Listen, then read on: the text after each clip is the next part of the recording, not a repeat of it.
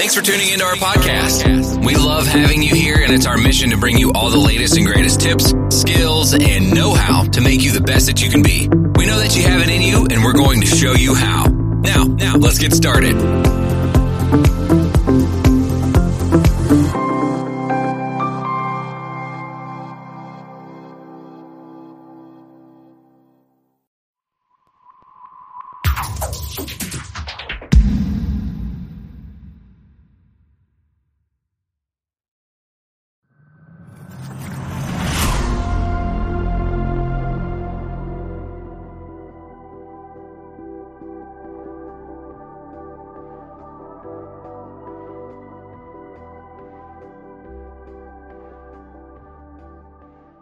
My name is Christopher Morales, and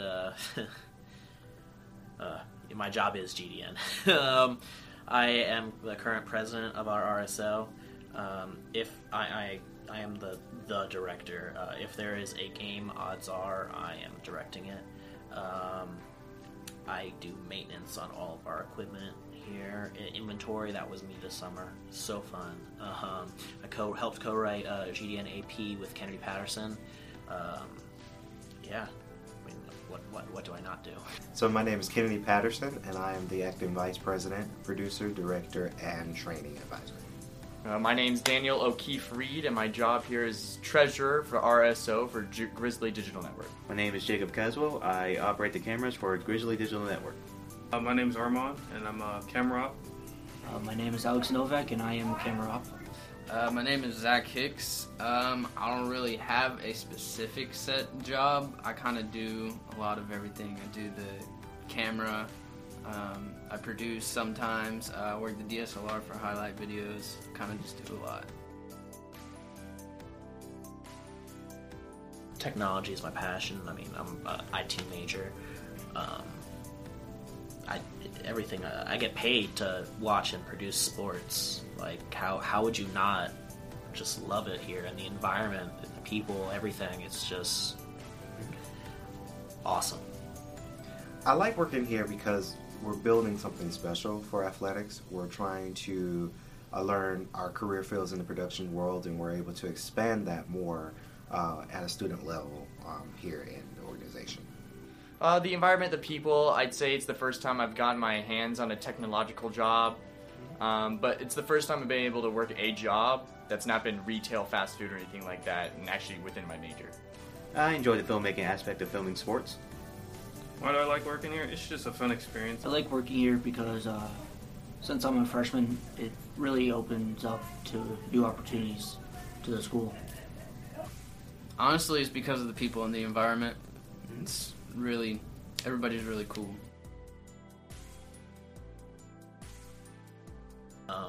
Same answer, really. I mean, everyone here, the environment, the people, and the chance to work with equipment that I would not have the chance to work with otherwise. I mean, just the sheer price of some of this stuff is astounding.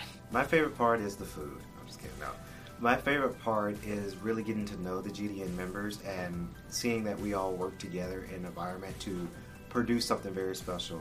And I really do like it when athletes, they look at our work and they say, hey, thank you for doing this for us, because not many schools are doing what we're doing.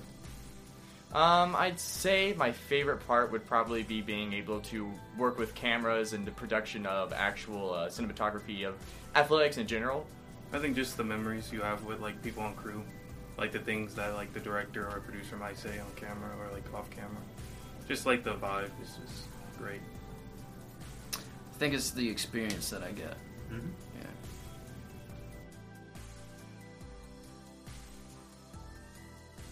Like I said, I want to be an LSTC for GCPS. That's a lot of letters. For those of you who are watching this, that's basically the IT guy at a school. GCPS is Gwinnett County Public Schools. And they have one or two classes that they teach students, and then every other period in the day is you're fixing tickets and getting paid to fix computers. It's awesome. So what I want to do after graduation, I want to, of course, graduate and get my bachelor's degree, but really be out there in the production field. My bucket list is become a producer and director to big Hollywood films. But as of right now, working for CNN is not too bad to hear. I'd like to work for a tech company because my major is network security. I'd like to be able to work for any company that could take me for that. I hope to film movies. I want to be a famous director, but for right now, if I could just do music or like film or try to do both at the same time, it's like open air. After graduation, long time from now, but going into sports management. I'm not entirely sure yet because I don't know which direction in film I want to go in yet, but I definitely at some point want to open my own production company.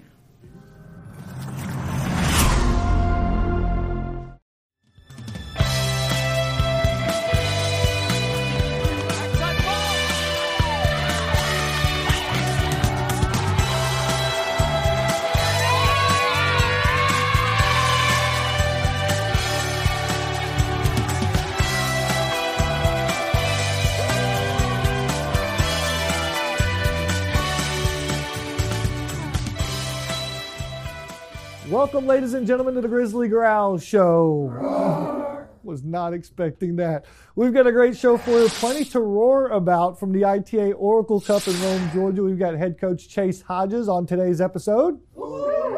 Looking forward to that. Also looking forward to GGC baseball playing in the latest segment of the Guess Who game. It's going to be a lot of fun. But first, we have some exciting news as GGC Athletics is delivering Christmas early to Grizzly fans all over the world. That's right, we have wrapped and delivered a brand new app that you can download for free. Check it out. Go to your latest app store to both Google and Apple. It is available. Download it, thumb around, have a good time. We're so looking forward to all the fun features and interactions with you and the upcoming season. This will be the place to get the latest information, updates, and of course, my favorite, live broadcast. That's right, live broadcast coming to your mobile devices and tablets. Download it today for all the fun interaction for what is going to be a jammed-packed spring season. Don't go anywhere. We'll have head coach Chase Hodges coming up next on the Grizzly Digital Network. This is the view from the Grizzly Soccer Complex, home to both the men's and women's soccer programs at Georgia Gwinnett College. This state-of-the-art playing turf provides an outstanding surface for elite-level competition. The on-campus facility features laser-graded technology, an advanced drainage system, and team dugout-style seating. The Grizzly Soccer Complex hosts not only 2 top-notch soccer programs, but conference and national tournaments as well. For more information on our first-class facility, visit our facility page at ggcathletics.com.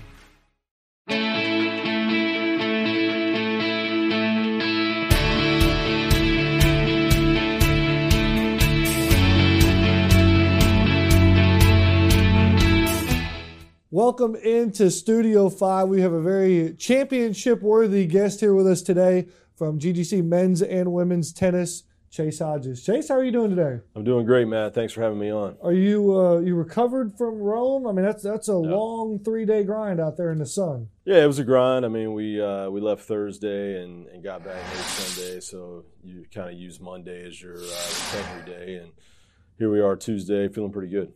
We have you on record previously saying that Mobile may be your favorite city outside of Atlanta. Right. Because of the success the Grizzlies have had. You've joked about buying a vacation home down there whenever you retire. Absolutely. Because you love it so much. It is. Do you have a second favorite city? Second favorite, I mean, Rome, Georgia's creeping up. It's creeping up. Because, I mean, Rome's just a great spot. I mean, it's if you haven't been there, it's one of the best tennis facilities in the country.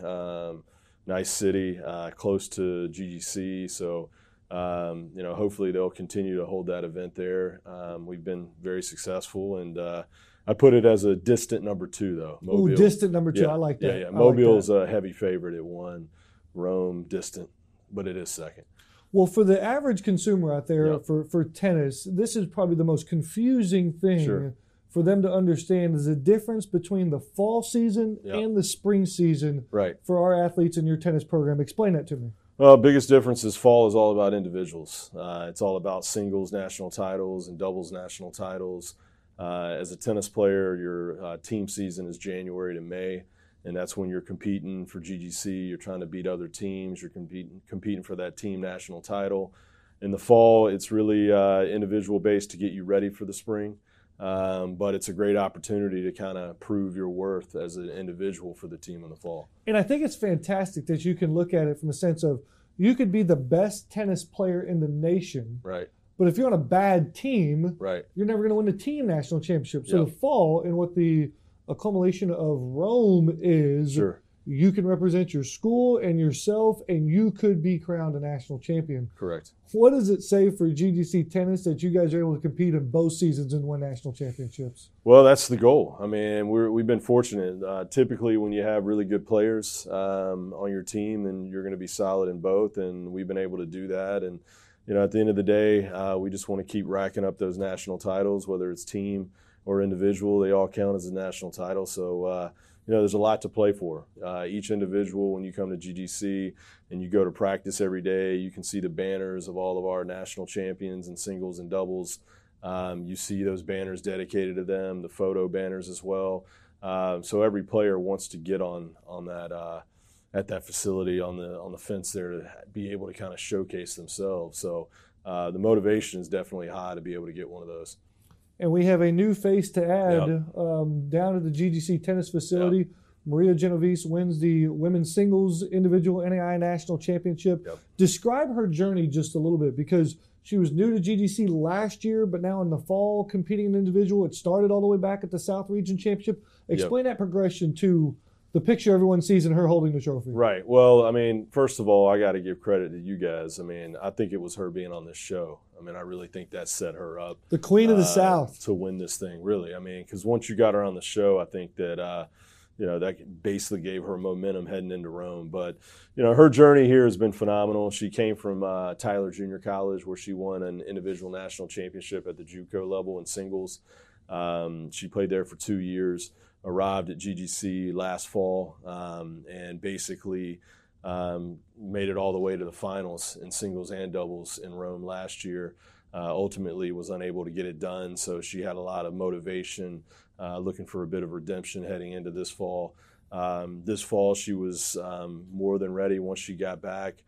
She played a great regional and got great competition from teammates, and then really set the tone for Rome. And she went in as a heavy favorite, which is always difficult to do. It's difficult to go in as the 1 seed, and she went in as the 1 seed and got the title for us. And she becomes the third women's singles national champion in GGC history. We have Valeria Pota in 2015, Madeline Bosniak in 2018, and now we have Maria Genovese in 2020 with number 29 as for the program. We highlight here in Valentino Carantini. Yep. I'll get to my point in a minute, but describe what he went through this weekend, competing in both singles and doubles, and advancing pretty far in both brackets. Yeah, I mean, Valentino, he made the finals of singles. He was 1 match away from bringing home a national title. We're talking about a guy that wasn't in our singles lineup last year. Really a phenomenal story. He's always been one of our best doubles players. Him and Benassia advanced to the semifinals and nationals and doubles. Valentino's had a tremendous fall for us. Obviously, we have a good amount of guys that are going to be returning in January, but Valentino really put together some really impressive results in our regional to qualify for Rome, and then really played extremely well all the way into the final, and ran into a hot player in the final. So give credit to his opponent. But at the end of the day, for Valentino, this was a huge experience for him from a confidence standpoint, and it's big for our team because I really feel like heading into the spring season, he's going to be really a staple in our lineup now. He's kind of established that tone, and he's going to be a really, really tough out regardless of where he plays in our lineup. So this fall was major for him from a motivational and from a confidence standpoint. And if Valet made a name for himself, describe what Ava and Maria did in women's doubles, because they didn't even know each other 3 months ago, much less almost win a doubles national championship on the women's side. Put their accomplishment in perspective. Yeah, I mean, they basically were a couple points away or 2 points away from winning a national championship. Twice. Yeah. So, I mean, it was a situation where that match really, could have gone either way. A couple points here and there go our way. I think that we win that match. But at the end of the day, I mean, you talk about a team that really has no experience playing together. I've only played really 2 tournaments together. For them to put together that type of run bodes really well for the future. And I think that as they get more and more experience, they could be a favorite in that event in the future. So just really proud of their effort. And, it's one of those where Ava's a freshman. She hasn't been here too long, so incredible experience for her. And, I'm all about the spring. So for me, it just only is going to make her tougher out in the spring once we get to the dual match season. Yeah. So season not over for all the Grizzlies just yet. Correct. But while I have you sitting Sure. here, I want to get the people a little Yes. fired up for the spring. I know it's Okay. we're still October still. Yeah. But You got let's a not ways. forget the nation's longest winning streak still resides in Lawrenceville. That's right. 123 victories in a row for men's tennis. Yep. I believe we're still the defending COVID national champions. I mean, when COVID hit and they canceled the season, we were still number one in both polls. When you look at the polls, when COVID hit, we were ranked 1. Are you claiming on this show today that we're the 2020 national champions of the NAI? I love how you do this. Why not? Absolutely. Sure. Called Doug. Absolutely. Let's put it on. I mean, let's we put it were on- ranked 1 when COVID hit. We're the COVID national champions. Why not? Why not? So men and women. So what's what do we look? Will you get me that banner? Little spring. Yeah. We'll get you one. What's it going to look like? Duct tape and Sharpie. Is that There you go. Is that There pretty you go. A good? little mask on it. Yeah. Yeah, that'll work. Yeah. That'll work. It's good stuff. No, but heading into spring 21, I feel really good about both programs. Obviously, we'll start with the men since you referenced the win streak. Obviously, 123. We got to keep this thing rolling. We got some good, really high-level players that are going to be joining us in January. We have some returners that are going to be joining us back in January. We have our guys who were successful this fall. So we have a really good makeup of talent. For me, it's just really going to come down to, how hard are these guys willing to put in the effort? How hard are they going to work? Because, I think there's a couple teams that are, going to be in the mix. So really, it just comes down to preparation, who's working harder, and who really wants it more. Because you can't really put a measure on hunger in terms of how bad you want it. So my biggest thing is, it's sure we've had a lot of success, but we got to keep this thing going. As Neil Hodges, my dad, would say, as soon as you get fat and happy, that's when you get beat.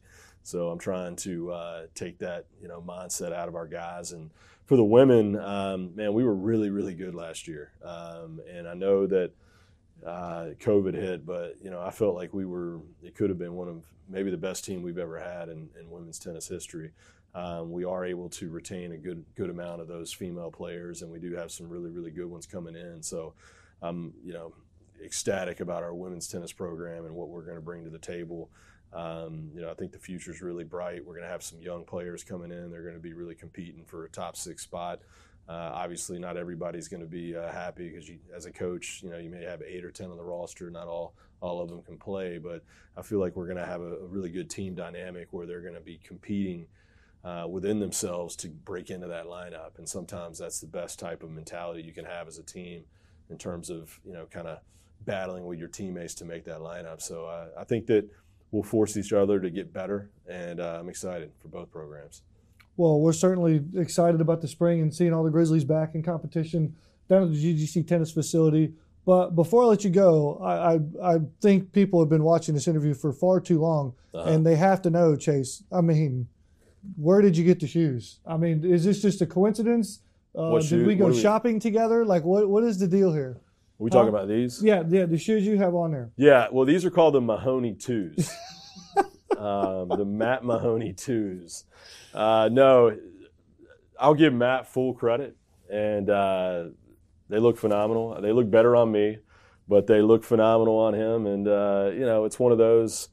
I love these shoes. I actually have 2 pairs. I love them that much. You have 2 pairs? Yeah, I the do. same color? Same exact shoe, which I'm planning on having for a very, very long time. There is some degree of practice versus match play in terms of switching them up a little bit. Oh, Yeah, okay. yeah. That's smart. Yeah, Keep the game day ones fresh. The ones that I don't wear as much, maybe bring out for like really big matches.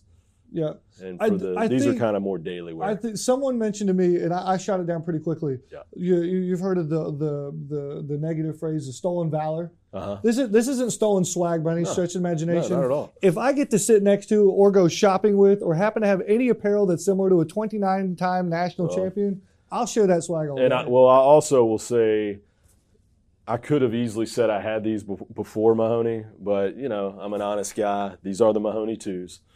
The new ones that I have, they are not the Mahoney 3s, though. Just so you know. Yeah. So you're going to step your game up even more. Yeah. I like absolutely. it. I can't wait to see it. We can't wait to see the Grizzlies. Coach, thanks for coming by. Thanks for everything you guys do. Go Grizz. Go Grizz. We'll take a break here on the Grizzly Growl Show. We'll come back with more from Studio 5 here on the Grizzly Digital Network.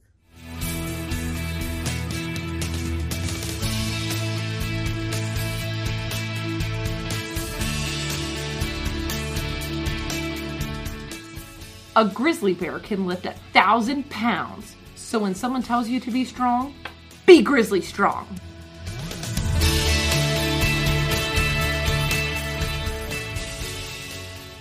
We've got a classic battle out on the diamond. It's pitchers versus hitters in this week's edition of Guess Who with GGC Baseball.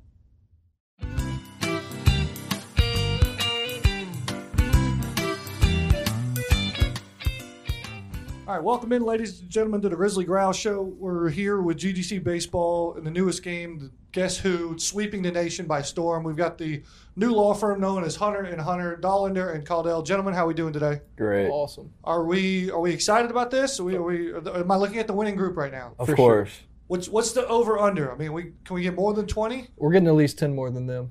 We're going to get 10 more. You're going to cover the spread is what you're saying. For sure. Okay, you're the favorites, and you're going to cover the spread. Okay, all right. Well, here we go. You guys know the rules. We're going to put 1 minute on the clock. You ready for this? Get your breathe in. Hunter Caldell is going to be giving our clues. Dollander, you're going to be giving the guesses. You guys ready? Let's do it. On your mark, get set, go. Oh, Lord. Country boy. Tifton. He was a stallion. Stallion. Whoa. Bowl cut. Bowl cut? He's a stallion. Country boy. Strong. Go next. Oh, God. Canadian. Mustache. Killer. Adam Manchuk. Love it. Biceps. Barnzuki. Okay. New York. Bates. Love it. Oh, gosh. Country boy. Ringgold. Freshman. Is that allowed? Freshman 2.0. Warren? No. Bearden. Yes. Boston hat. Berg Mosier. Tall. Machine. Athletic. Time. That was fast. That was a Dude, minute. tall machine athletic. That's easy. Dollander, you're giving the clues. Caldell, you're giving the guesses. 1 minute on the clock. On your mark, get set, go. Red. TC. Weird lefty. Clifton. Yes. Diesel. Wrong. No, never mind. Chase Evans. No. Doesn't like steak. Chicken fingers. Cookie. Freshman. New freshman. JD. I'm skipping that one. Law. Chase Evans. He's a righty, but he should be a lefty. Pitcher. Long hair. Friesen.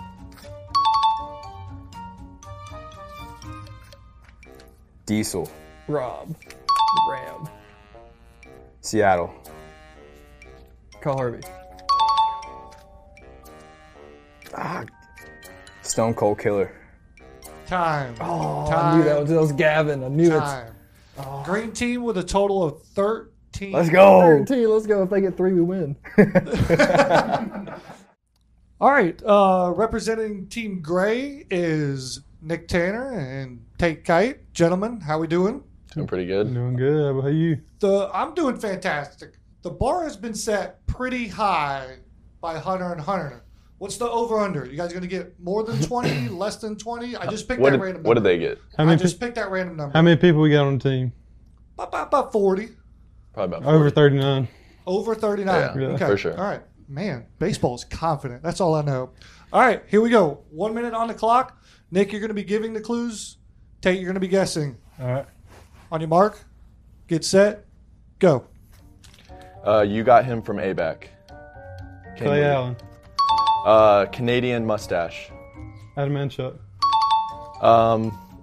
Same name as me. Barnes. Catcher, stupid. Chase. Other one. Henry. Other one. Bates. Country dude throws a knuckleball. Bearden. We make fun of him and say that he's gross because he doesn't shower. Who? Came out of the room really mad at Miles. We got the picture of him coming out. Can I pass? Berg Moser. Yep, got it. In this room right now. Caudell. Wow. Yeah. Got a really punchable face. Cook hit him in the face the other day. I don't know. Ginger. TC. Yep. Same initials as him, but different. No. Oh, Taylor Clifton. Okay, the one who hit TC in the face. Time. Cook. Time. Not going to get him in. Not going to get that last one in. Okay. On your mark. Get set. Oh. Go. Freshman. JD. Yep. Transfer from Indiana Tech. Harvey. Nope. Oh. The other one. Pass. I don't. Pitcher in this room. I can't use position. Dang it. Go.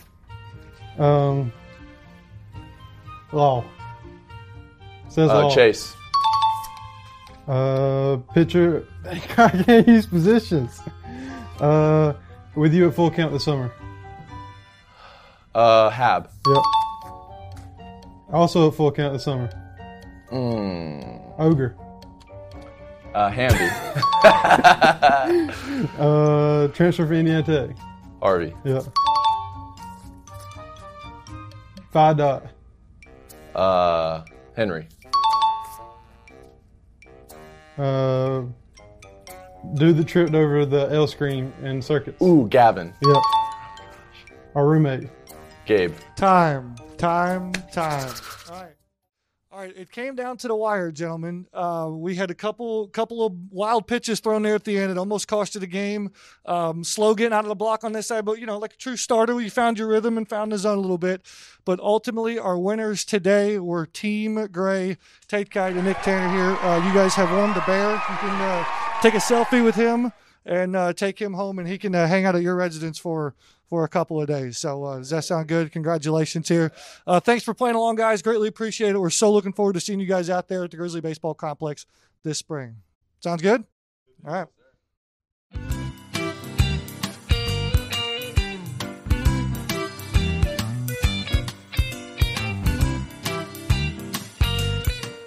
I cannot wait to see GGC baseball back out on the diamond competing. The Grizzlies are practicing this fall harder than they ever have before to improve on what was already their impressive 23-2 mark from a year ago.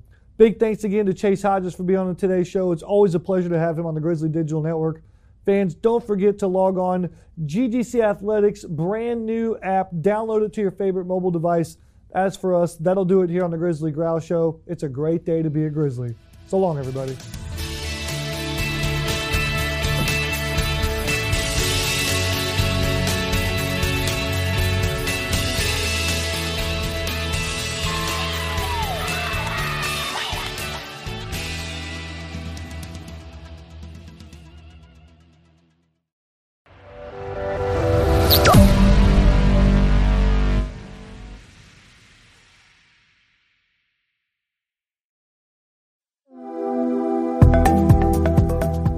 This program actually creates leaders. The entire course is led by students. Students lead their projects, students form teams, students present their projects, students develop their skills together by leading this project. Employers really love the fact that we have given you the experience to develop a project from start to finish, to present that project at various conferences, to analyze results from your workshops and create this well-rounded experience that really is unique to this course.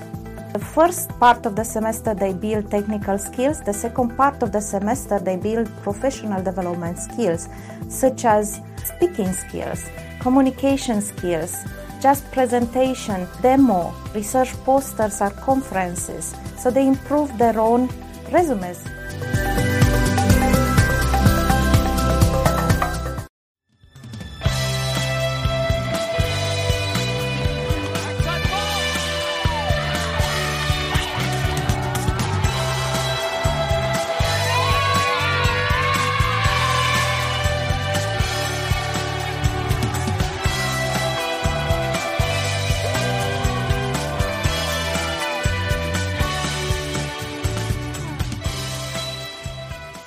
Welcome, ladies and gentlemen, to the Grizzly Growl Show. Was not expecting that. We've got a great show for you. Plenty to roar about from the ITA Oracle Cup in Rome, Georgia. We've got head coach Chase Hodges on today's episode.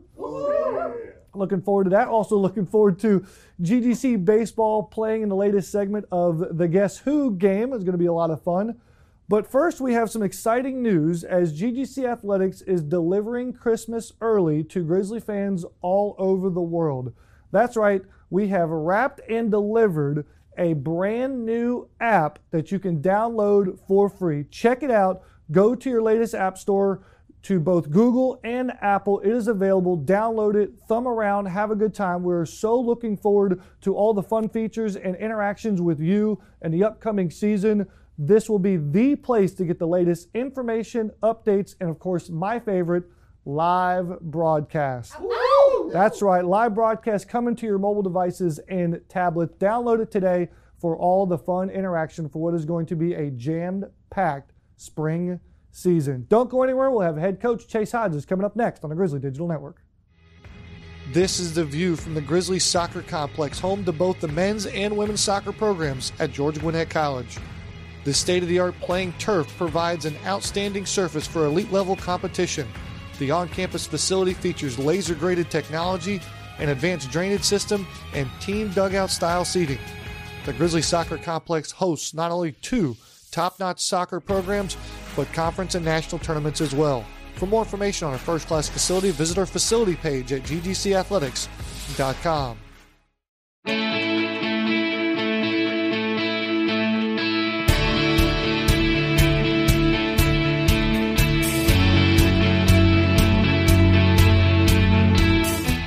Welcome into Studio 5. We have a very championship-worthy guest here with us today from GGC Men's and Women's Tennis, Chase Hodges. Chase, how are you doing today? I'm doing great, Matt. Thanks for having me on. Are you you recovered from Rome? I mean, that's a long 3-day grind out there in the sun. Yeah, it was a grind. I mean, we left Thursday and got back late Sunday, so you kind of use Monday as your recovery day, and here we are Tuesday, feeling pretty good.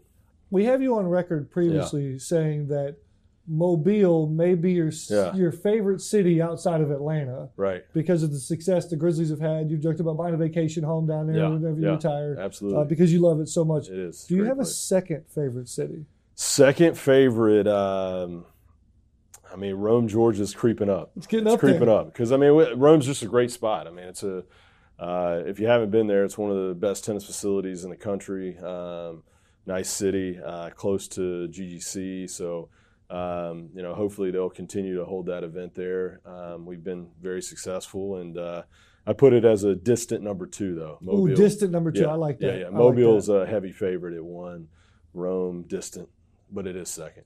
Well, for the average consumer out there for tennis, this is probably the most confusing thing for them to understand is the difference between the fall season and the spring season for our athletes in your tennis program. Explain that to me. Well, biggest difference is fall is all about individuals. It's all about singles national titles and doubles national titles.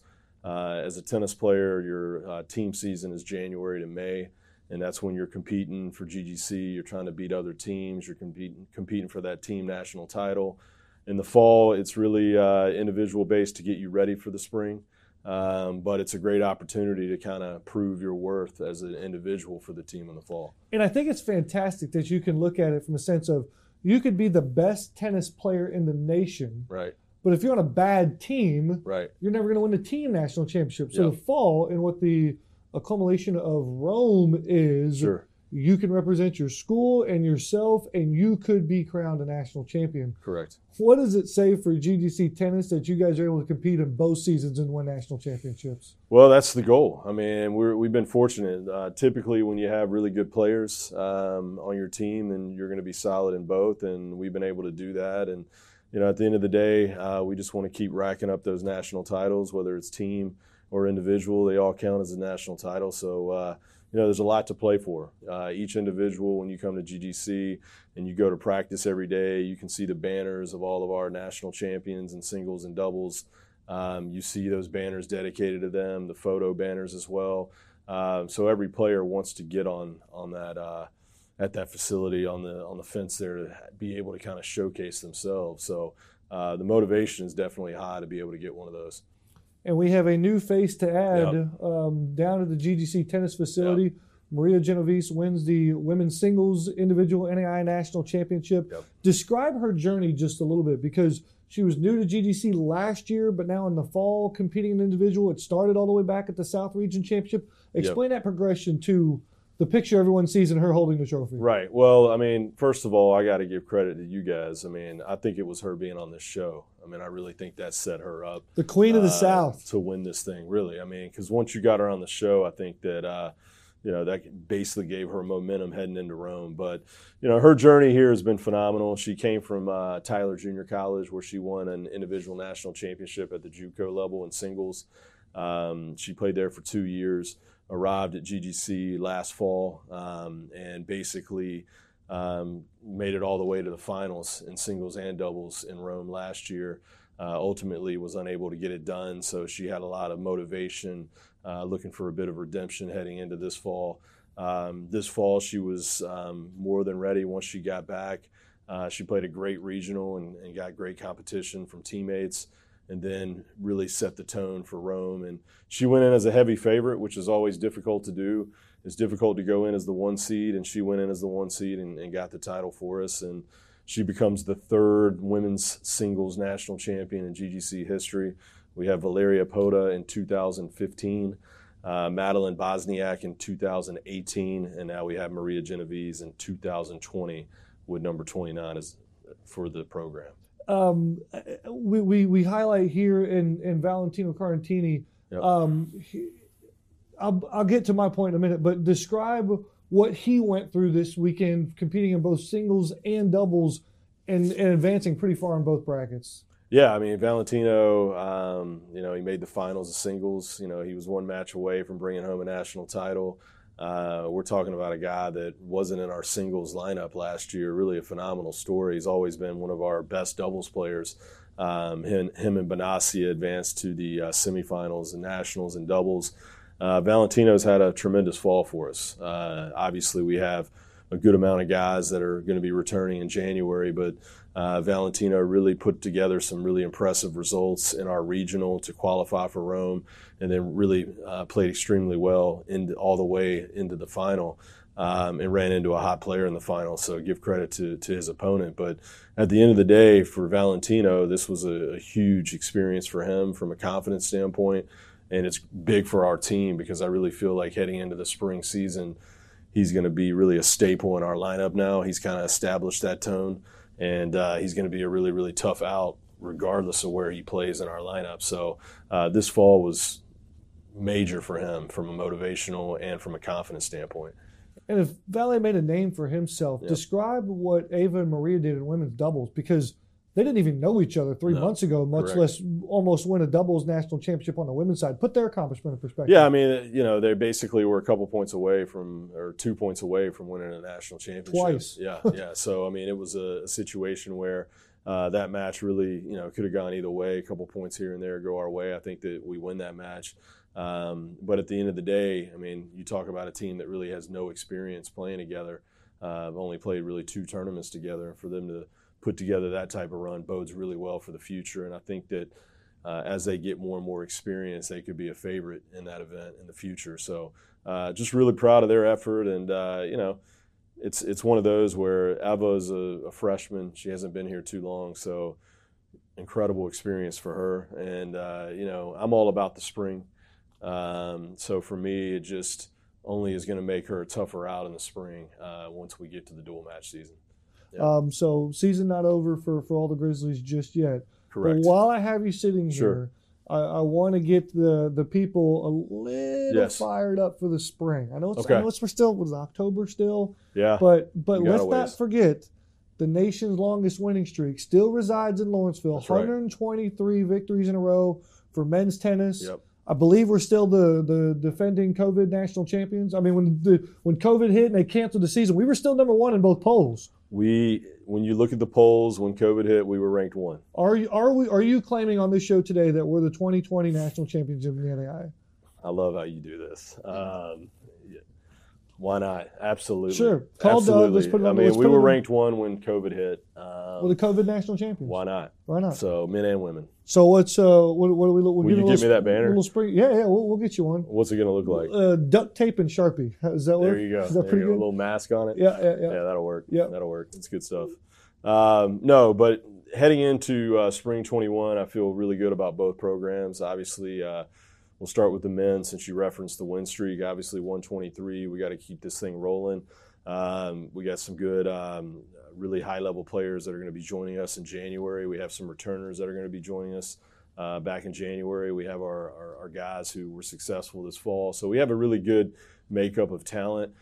For me, it's just really going to come down to, how hard are these guys willing to put in the effort? How hard are they going to work? Because, I think there's a couple teams that are, going to be in the mix. So really it just comes down to preparation, who's working harder and who really wants it more.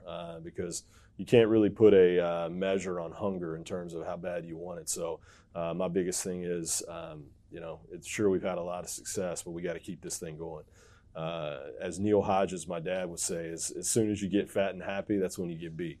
So I'm trying to take that mindset out of our guys. And for the women, man, we were really, really good last year. And I know that COVID hit, but I felt like it could have been one of maybe the best team we've ever had in women's tennis history. We are able to retain a good amount of those female players, and we do have some really, really good ones coming in. So I'm ecstatic about our women's tennis program and what we're going to bring to the table. I think the future is really bright. We're going to have some young players coming in. They're going to be really competing for a top 6 spot. Obviously, not everybody's going to be happy because as a coach, you may have 8 or 10 on the roster. Not all of them can play, but I feel like we're going to have a really good team dynamic where they're going to be competing within themselves to break into that lineup. And sometimes that's the best type of mentality you can have as a team in terms of, kind of battling with your teammates to make that lineup. So I think that we'll force each other to get better, and I'm excited for both programs. Well, we're certainly excited about the spring and seeing all the Grizzlies back in competition down at the GGC tennis facility. But before I let you go, I think people have been watching this interview for far too long, and they have to know, Chase, where did you get the shoes? Is this just a coincidence? Did we go shopping together? Like, what is the deal here? Are we talking about these? Yeah, the shoes you have on there. Yeah, well, these are called the Mahoney 2s. The Matt Mahoney 2s. No, I'll give Matt full credit, and they look phenomenal. They look better on me, but they look phenomenal on him. And, it's one of those. I love these shoes. I actually have 2 pairs. I love them that much. You have 2 pairs? Yeah, I do. Same color? Same exact shoe, which I'm planning on having for a very, very long time. There is some degree of practice versus match play in terms of switching them up a little bit. Okay. Yeah. That's smart. Yeah. Keep the game day ones fresh. The ones that I don't wear as much, maybe bring out for like really big matches. Yeah. And for these are kind of more daily wear. I think someone mentioned to me, and I shot it down pretty quickly. Yeah. You've heard of the negative phrase, the stolen valor. Uh-huh. This isn't stolen swag by any stretch of imagination. No, not at all. If I get to sit next to or go shopping with or happen to have any apparel that's similar to a 29-time national champion, I'll share that swag all the way. I also will say I could have easily said I had these before Mahoney, but, I'm an honest guy. These are the Mahoney 2s. The new ones that I have, they are not the Mahoney 3s, though. Just so you know. Yeah. So you're going to step your game up even more. Yeah. I like it. I can't wait to see it. We can't wait to see the Grizzlies. Coach, thanks for coming by. Thanks for everything you guys do. Go Grizz. Go Grizz. We'll take a break here on the Grizzly Growl Show. We'll come back with more from Studio 5 here on the Grizzly Digital Network.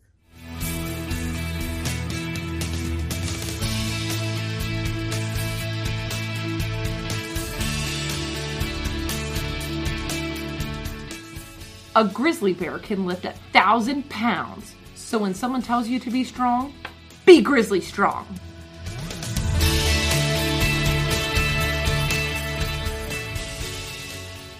We've got a classic battle out on the diamond. It's pitchers versus hitters in this week's edition of Guess Who with GGC Baseball.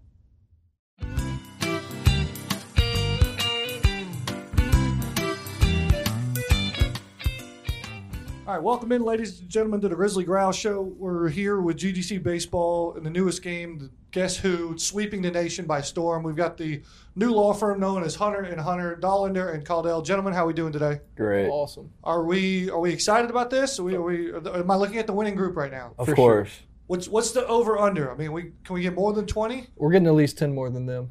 We're going to get 10 more. You're going to cover the spread is what you're saying. For sure. Okay, you're the favorites, and you're going to cover the spread. Okay, all right. Well, here we go. You guys know the rules. We're going to put 1 minute on the clock. You ready for this? Get your breathe in. Hunter Caudill is going to be giving our clues. Dollander, you're going to be giving the guesses. You guys ready? Let's do it. On your mark, get set, go. Oh, Lord. Country boy. Tifton. He was a stallion. Stallion. Whoa. Bowl cut. Bowl cut? He's a stallion. Country boy. Strong. Go next. Oh, God. Canadian. Mustache. Killer. Adam Manchuk. Love it. Biceps. Barnzuki. Okay. New York. Bates. Love it. Oh, gosh. Country boy. Ringgold.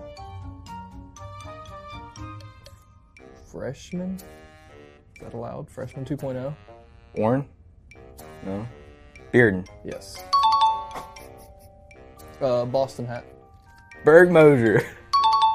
Tall. Machine. Athletic. Time. That was fast. That was Dude, a minute. tall machine athletic. That's easy. Dollander, you're giving the clues. Caudill, you're giving the guesses. 1 minute on the clock. On your mark, get set, go. Red. TC. Weird lefty. Clifton. Yes. Diesel. Wrong. No, never mind. Chase Evans. No. Doesn't like steak. Chicken fingers. Cookie. Freshman. New freshman. JD. I'm skipping that one. Law. Chase Evans. He's a righty, but he should be a lefty. Pitcher. Long hair. Friesen.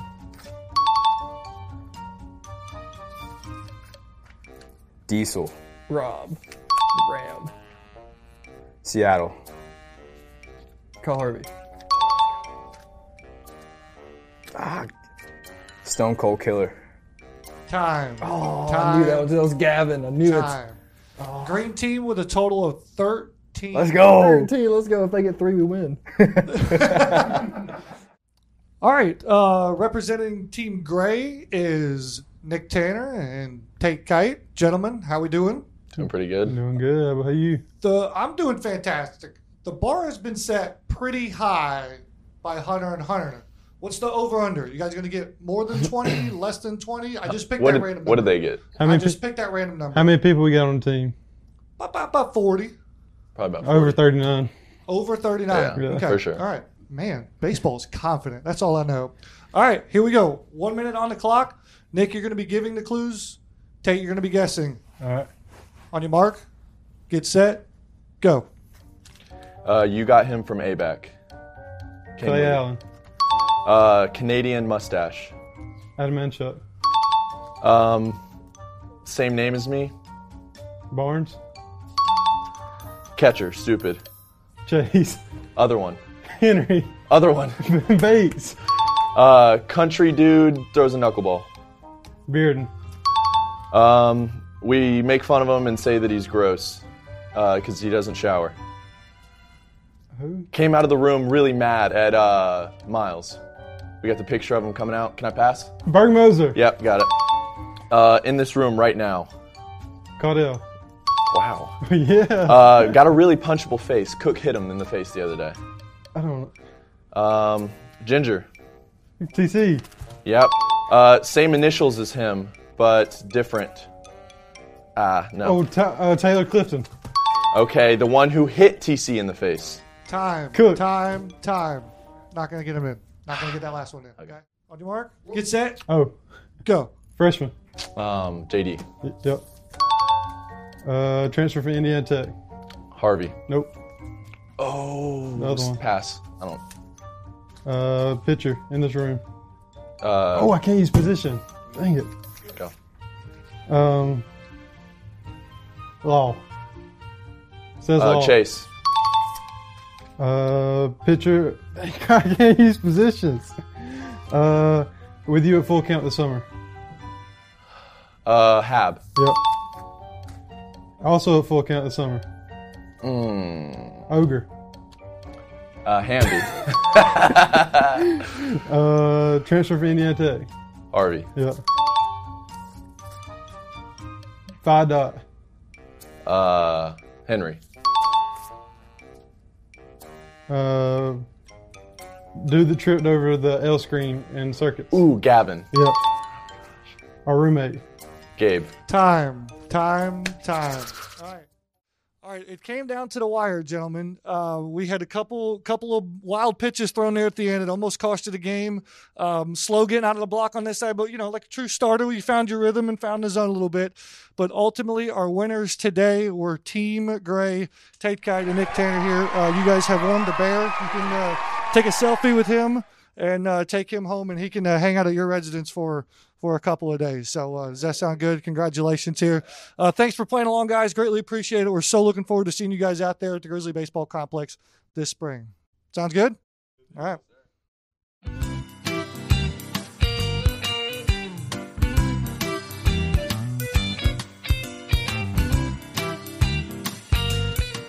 I cannot wait to see GGC baseball back out on the diamond competing. The Grizzlies are practicing this fall harder than they ever have before to improve on what was already their impressive 23-2 mark from a year ago.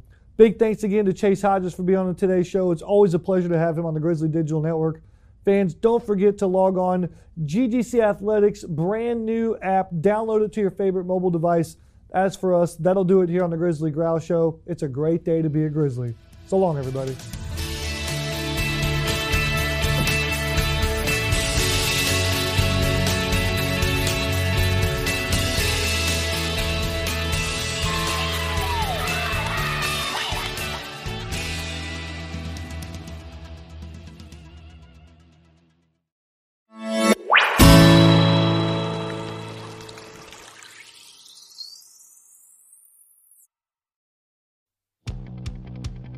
This is Office Hours, and I'm your host, Spencer Raskoff. I co-founded Zillow and ran it for a decade, and in early 2020, I co-founded .LA, the preeminent news service covering the tech scene in my hometown, Los Angeles. On this show, you'll hear from founders, CEOs, and thought leaders from around the world with a focus on the innovators in Los Angeles.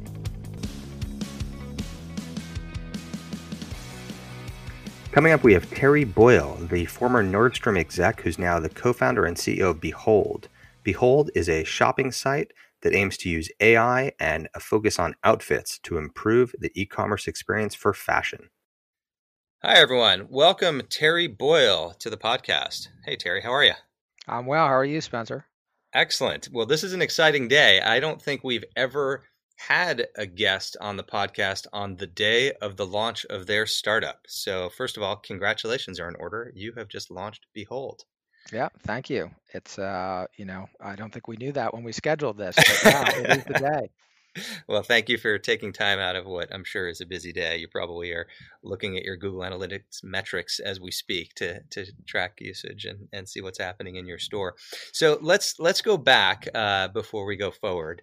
And take us through your career briefly to lead up to the starting of Behold. Sure. I've been doing consumer tech startups for around 20 years. And then 2008, I did my first fashion tech company, which was Hotlook. And I joined super early on. And I've been in fashion tech ever since. We sold Hotlook to Nordstrom in 2011. I stayed on as president, and then I started NordstromRack.com. And then I ended up running Trunk Club for a couple of years. So I've kind of had a look at a lot of different in-person and tech-based fashion models. So how long were you an executive at Nordstrom in total? So 7-8 years? 8 years. which is, amazing. I mean, I think when we got acquired, I don't think I had visibility of the fact that I'd stay for 8 years. And it was a great time and really enjoyed it. And we were always doing something interesting. So it was really cool. So what did you take away from the Nordstrom experience as an executive there that's helping inform how you run Behold? Well, there's a couple things in that question. I guess I would say that there's, my exposure to all these different business models and feeling like fashion e-commerce was a little bit broken, that it was kind of too focused on choice. So, you do a search for black shoes and you get 7,500 pairs. That feels more as a customer like a punishment than a service. And then there's no true personalization. So you and 10 people with completely different styles are going to see the same kind of web pages and the same search results. And it's super item focused, and we've got kind of a problem, which is 58% of what people own, they don't really wear. And I think that's because we sell it to them and it's too item focused. So I think I had exposure to all these business models. I kind of saw the customer pain and I kind of thought, hey, we could create a different model here that kind of put together some of the best of what you do in in-person shopping, what you do with personal styling, and what you do with traditional e-commerce that could better address kind of customer needs. And so I think from a business model perspective, that's kind of what I took away. And then, from a management and kind of business approach perspective, I think working at Nordstrom, it's just so focused on the customer and that in-person experience that they have in the stores that they've built over 100 years is really amazing. And, it's hard not to kind of be impressed and just take that in when you're working there. And hard to replicate that online. Obviously, I mean, some online brands have pulled it off, but with an entirely online experience, it is hard to build that customer connection and brand loyalty that you do have offline. Well, it is, but I think you're just going to see it done differently. I mean, I think when you see some of these great in-person experiences, it just points out how bad the online versions are. And I think they could be a lot better. And that's a big part of what Behold is solving for, is to make the online shopping experience. It's not just like an in-person experience. We actually think there's some things about it that are better, but it's as personalized, it's as outfit focused. And, you're not just kind of pawing through a stack of 7,500 pairs of black shoes. You're really kind of getting to see kind of 20 pairs of black shoes that we think are right for you, given what we know about you. What's the customer experience like for Behold? So when a customer uses Behold, there's a short onboarding. It's usually around 5 to 6 minutes. It's all visual, and we're just showing them outfits and items to see, how much or how little they like them. We ask a few questions around body shape and size and budget, and then we start you on your own edit. So if you came in, it'd be the Spencer edit. And we have professional stylists who make outfits for customers, and every Monday we give you 7 to 10 outfits that have been made just for you. You can look at those outfits. You can take them to the changing room and swap things in and out. You can create your own outfits guided by our AI and machine learning technology. And then everything that you do on the site is personalized to the point that no two individuals will have the same experience over time. And so if you do a search, we don't bring you back 7,500 pairs of black shoes when you search on black shoes. We bring you back 20. And then we see, what you think and how you react, and then we can bring back more based on that. We allow you to search based on outfits. So you can search for outfits with a black top or outfits with a red skirt, which is pretty new. We also let you tell us things you own, and then we show you how you can wear those things, and you can build outfits around those things that you already own. You took that leap. You left a great job as an executive at Nordstrom to start a company that's trying to do to fashion e-commerce what others have not done before. So what's the first thing that you did at that point when you didn't even have a name yet for the company, but walk us through a couple of those milestones over the last 12 months leading up to today. Myself and my co-founder, Herman Radke, we had a good idea that we were kicking around. Herman is a CTO, so he's kind of a really good counterpoint to me in terms of being able to build out a business. And so we kind of said, hey, we should do this. I mean, mentally, we were kind of looking for something new. We had been spending a lot of time on the Nordstrom Rack HauteLook side, doing a lot of more compliant stuff around SOX and some of the information security stuff, and really wanted to kind of focus on more customer-driven stuff. And so we just made the commitment to do it. And then I've got some pretty good connections in the venture world. And I was able to pull together some meetings and raise a nice seed round. And then, as it turned out, we had a lot of people who worked with us before who were reaching out who wanted to work with us again. And so we built a team that was really mostly at the start a lot of people that we worked with before and really liked. And so that was a big part of it too. I think whenever you're doing a startup, or at least for us, the cultural aspect of it and just making sure it's kind of a place that you want to work and that people want to work is big. And we kind of felt like we knew we could make that happen. How important was consumer or brand research during that ideation phase? Well, I think what's a little different about us and me is that I've spent so long in this space, 12 years, all these different business models, lots of interactions with customers, lots of data. So I don't know that I had to do a lot of research. We did a little bit of research when we started because we had some questions about how to execute certain components of the model, but I kind of felt like I was living the customer data and then the customer experience. And so, that was part of what informed us as we were kind of thinking about this new model is, hey, I think if we do something like this, customers would really respond because we know that they're attracted to outfits and we know that, they don't do well with 7,500 choice options. And we know that at the end of the day, you don't leave your house, in an item, you leave in an outfit. And a lot of people don't know how to make outfits and they don't know how to make more than like one outfit out of the different things they own. And so we kind of knew those things. We didn't know everything, but we felt like that was enough. For startup founders that are listening and they're thinking about recruiting people out of bigger companies, how did you know if somebody's going to be a good fit for startup life? Maybe they've been very successful within a large company and now you're trying to decide whether you hire them as a product manager, a designer, or developer, or whatever. I mean, how as a hiring manager do you suss that out when somebody hasn't done startups before and you're bringing them in from a bigger company? In some ways, we had it a little easy. I think it is very tricky, in my experience, largely before this, to take somebody out of a larger company and project them into a smaller one. They're just very different environments. They're very different paces. How they think about what they need to know before they start working, it all can be kind of challenging. And so I think ultimately, you really have to kind of culturally understand the type of work environment somebody wants and is comfortable with. And there's definitely people who want to opt out of the larger company environment and opt into startups. And a lot of them can make that transition well. Some can't. And there's definitely some people, if you chase them inside big companies, that definitely can't make the jump to the smaller company. Mm-hmm.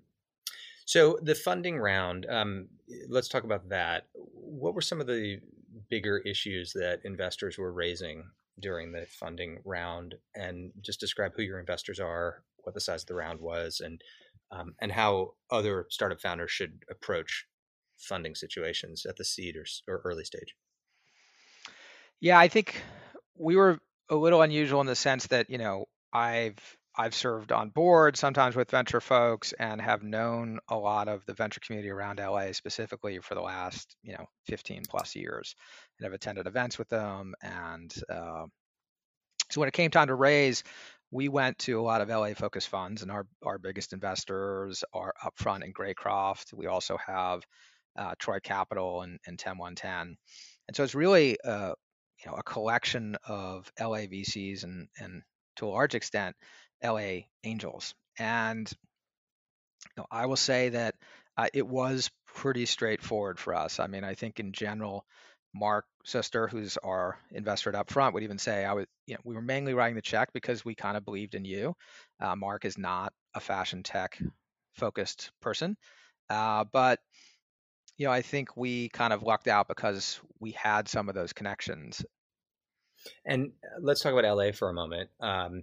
What role does LA play in Behold? I mean, what would this company look like if it were in San Francisco instead of LA? How important is LA? And is this an okay place to build a tech startup like yours?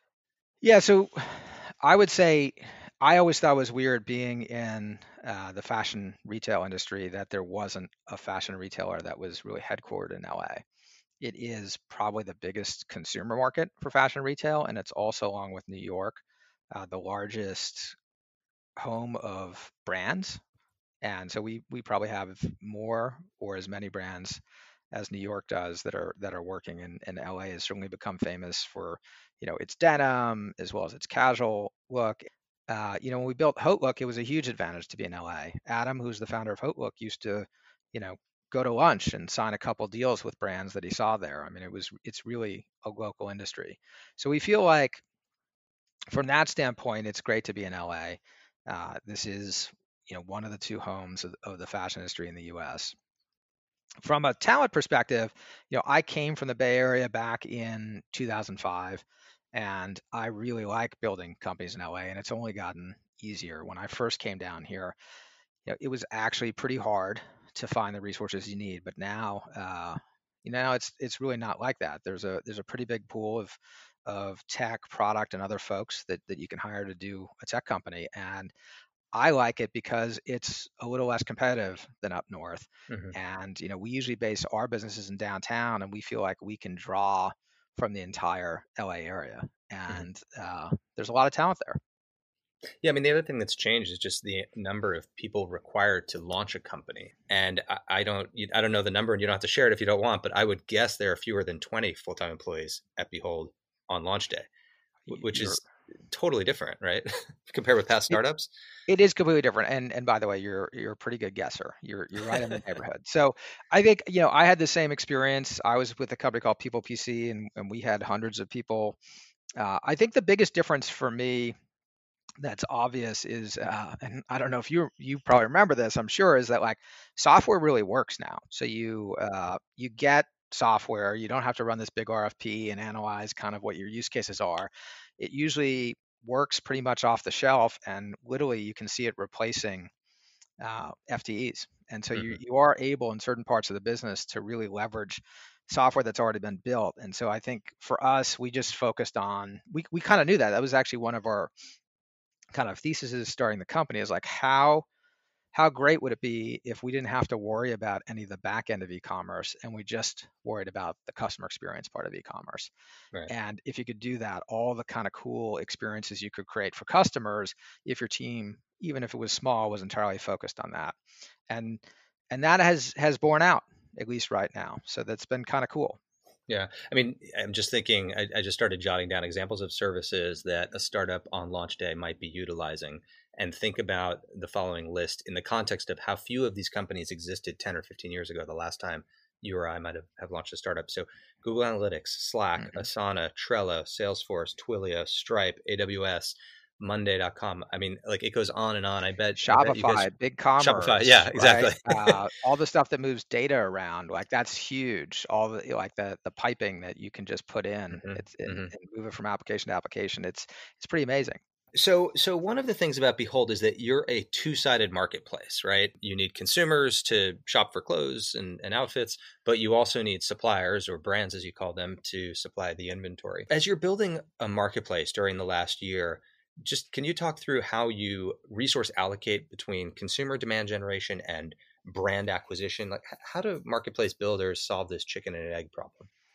Most of my effort is on building the brands that we're doing business with, because if you don't have them, the technology doesn't matter. If at the end of the day, you're not selling brands that are creating products and are part of outfits the customers want to buy, then your technology is really for naught. So we spent a lot of time on that part of it.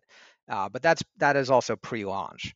And then post-launch, we're going to start shifting to spending a lot of time on marketing. So I think for us, the consumer investment was really on how do we create a differentiated experience? How do we create an experience that's better than the current e-com or stylist in a box models, and that customers are really going to gravitate to, but make sure that we have a solid brand base. And it has to be a significant brand base, because if you launch and you don't have enough inventory, that's going to be a tough experience, and I don't think consumers are going to stick in there with you on that.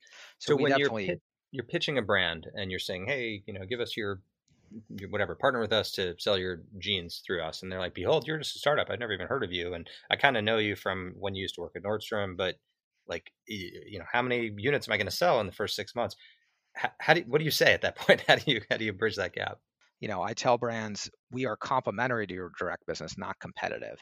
So if you think about what we do, we're focused on outfitting and we're focused on styling. That's not something a single brand can do. Outfitting in particular is really a multi-brand activity for most customers. They don't want to dress head to toe with the same brand. And so we bring something to the table that they can't bring themselves. And it also is going to be something we market through different channels. We're not going to be out there, leading with product price and bidding on the same keywords as them. But their traditional catalog channels are. And so as these brands look to grow their own direct channels, they're going to start bumping into these other catalog retailers they're doing business with and be competitive. Well, we're complementary. So I think strategically, you kind of tell them the story and they get it because they're starting to run into these pain points.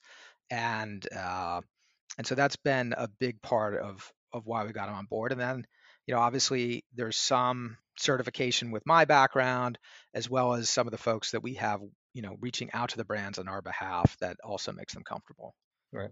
Now, how does Amazon, by the way, that positioning makes a lot of sense to me. And longtime listeners probably are sick of hearing online travel or online real estate analogies, but it does remind me of how we used to position hotel distribution at Hotwire or Expedia, which is to say, look, of course you should have your own hotel direct distribution on your own hotel websites, but we're going to bring you an incremental customer, maybe a customer that's not brand loyal, customer who might not have found your product otherwise, and we're going to sometimes package it with air, and that's kind of the outfitting, the travel version of outfitting.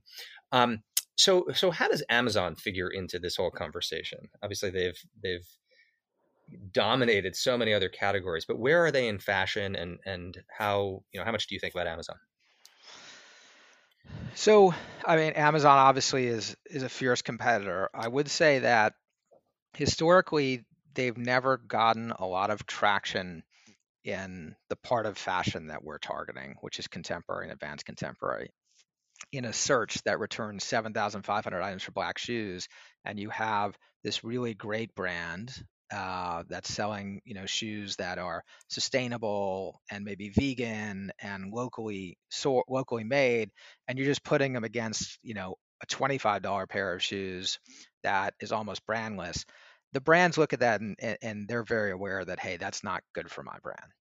At the end of the day, I sell based on my design aesthetic as well as kind of the values of my brand, and those aren't things that Amazon really kind of features to customers. What is the one thing that you think other startups perhaps don't always remember to prioritize that you think is pretty important? And I'll go first while I give you a chance to think about this one.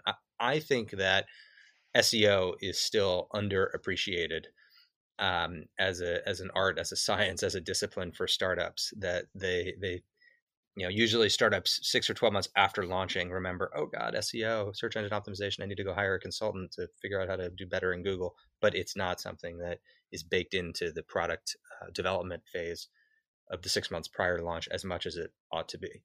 What do you think startups generally forget or deprioritize? I suppose it's changed. I know certainly a lot of startups that I knew early on didn't actually fully think through their economics and whether they could actually ever truly be successful with them.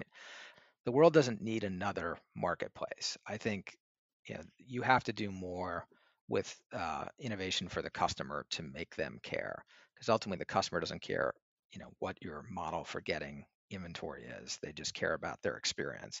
And so sometimes I see folks who kind of fall in love with the model versus the actual differentiated experience that a consumer is gonna have. So, second to last question. I always think about how somebody would describe a product to somebody else. That's the ultimate litmus test.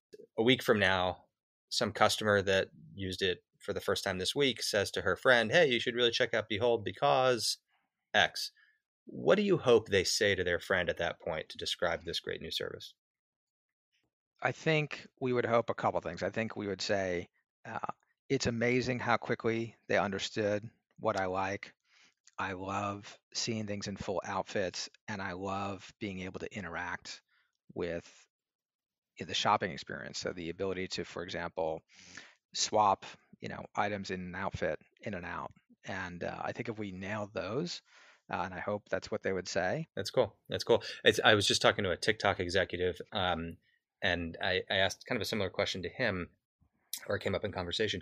And, to hear him describe TikTok's secret sauce to me It wasn't like, oh, it's fun videos, it's entertaining, it's amusing, it taps into the zeitgeist. It was, the amazing thing about TikTok is that with basically no signals, it learns your preferences so well, so it can amuse you, for minutes or hours on end.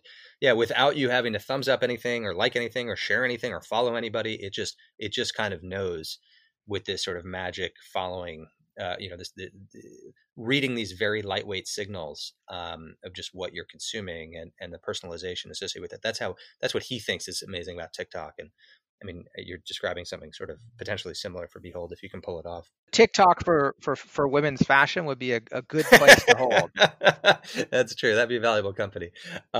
So all right, last question for audio listeners who haven't met you in person, maybe, Terry. I mean, you're a fashion industry executive. What is your sense of fashion? Tell us what's in your closet. Let's put it this way. When I first was looking for my next gig, one of them was HauteLook, and my wife laughed and said, "You'll do that one because you'll be the least stylish person in fashion that has ever existed."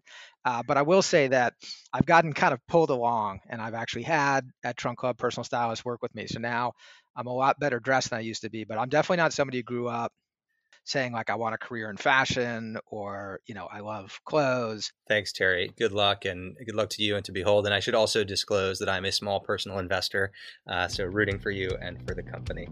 Congratulations on the launch. Good luck. Thanks, Terry. Awesome. Thanks, Spencer. That's it for this episode of Office Hours. I hope you enjoyed it. I'm your host, Spencer Raskoff.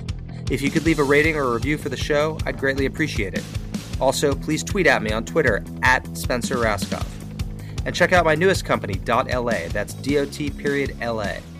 While you're there, sign up for our daily newsletter to get the latest developments on Los Angeles tech. See you next time.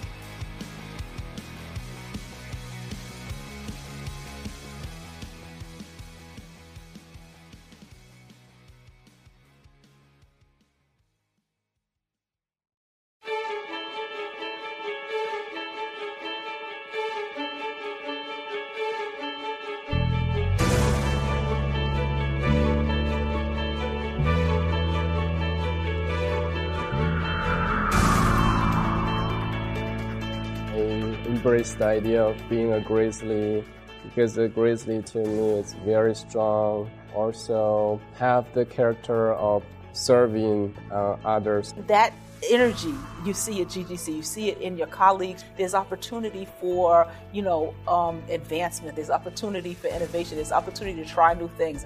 Teamwork. Teamwork is huge on this campus. Whenever any department needs help, we send out the email, and I tell you, we get not only the people that we ask to help us, but many others willing to help. Everybody is striving to do the very best that they can for each and every student here at the college and for the institution in and of itself. We can see the difference that we make. Every time you have new challenge, and we have passed a lot of challenge since 2006 to now. Definitely my motivating factor are my students. And not just my students, which is interesting, but all the students here at GGC. My goal is really to make my students lifelong independent learners. I tell them this all the time. So we want students that graduate here, we want them to be able to take on leadership roles in the communities, local and global. We want them to be creative in how they approach problems and issues that we're facing in the 21st century. We're all working together to the common mission of getting these students ready for the workforce, for jobs, for moving forward the rest of their lives. Well, I've worked with lots of students, and we have a lot of learning support students. So they're first generation students like I am. You don't know what's going on in their life. So I think it's listening to them and understanding where they're coming from, and then you can better serve them. I got a really special job. I get to go every day and look for great teaching and really excited learners. I sometimes see students on their first year, and I'm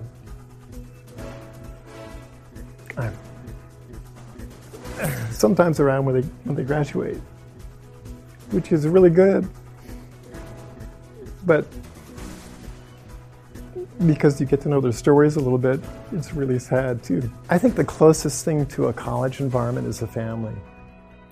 And if you ever thought anything other than giving your best to your family, it doesn't make sense. So when you come to this campus and you're working with our students or working with the faculty or other staff members, you're dealing with your family member. How would you ever give them anything but your best?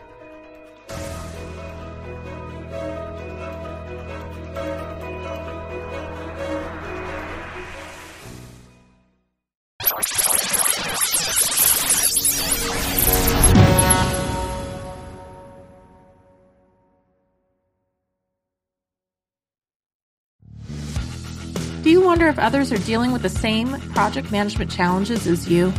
Not sure where to turn for guidance and leadership? Office Hours are in session as we discuss project management and PMOs with global leaders, hearing their story and learning their secrets to success.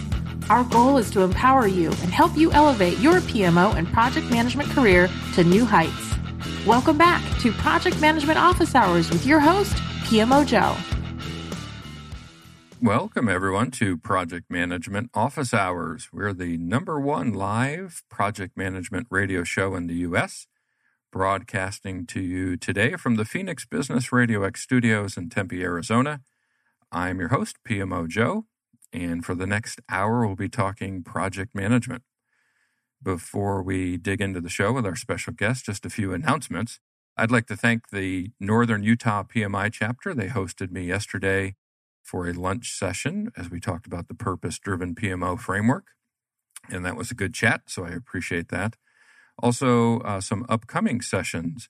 October 24th, I'll be speaking at the North Alabama PMI Chapter Professional Development Day, PDD.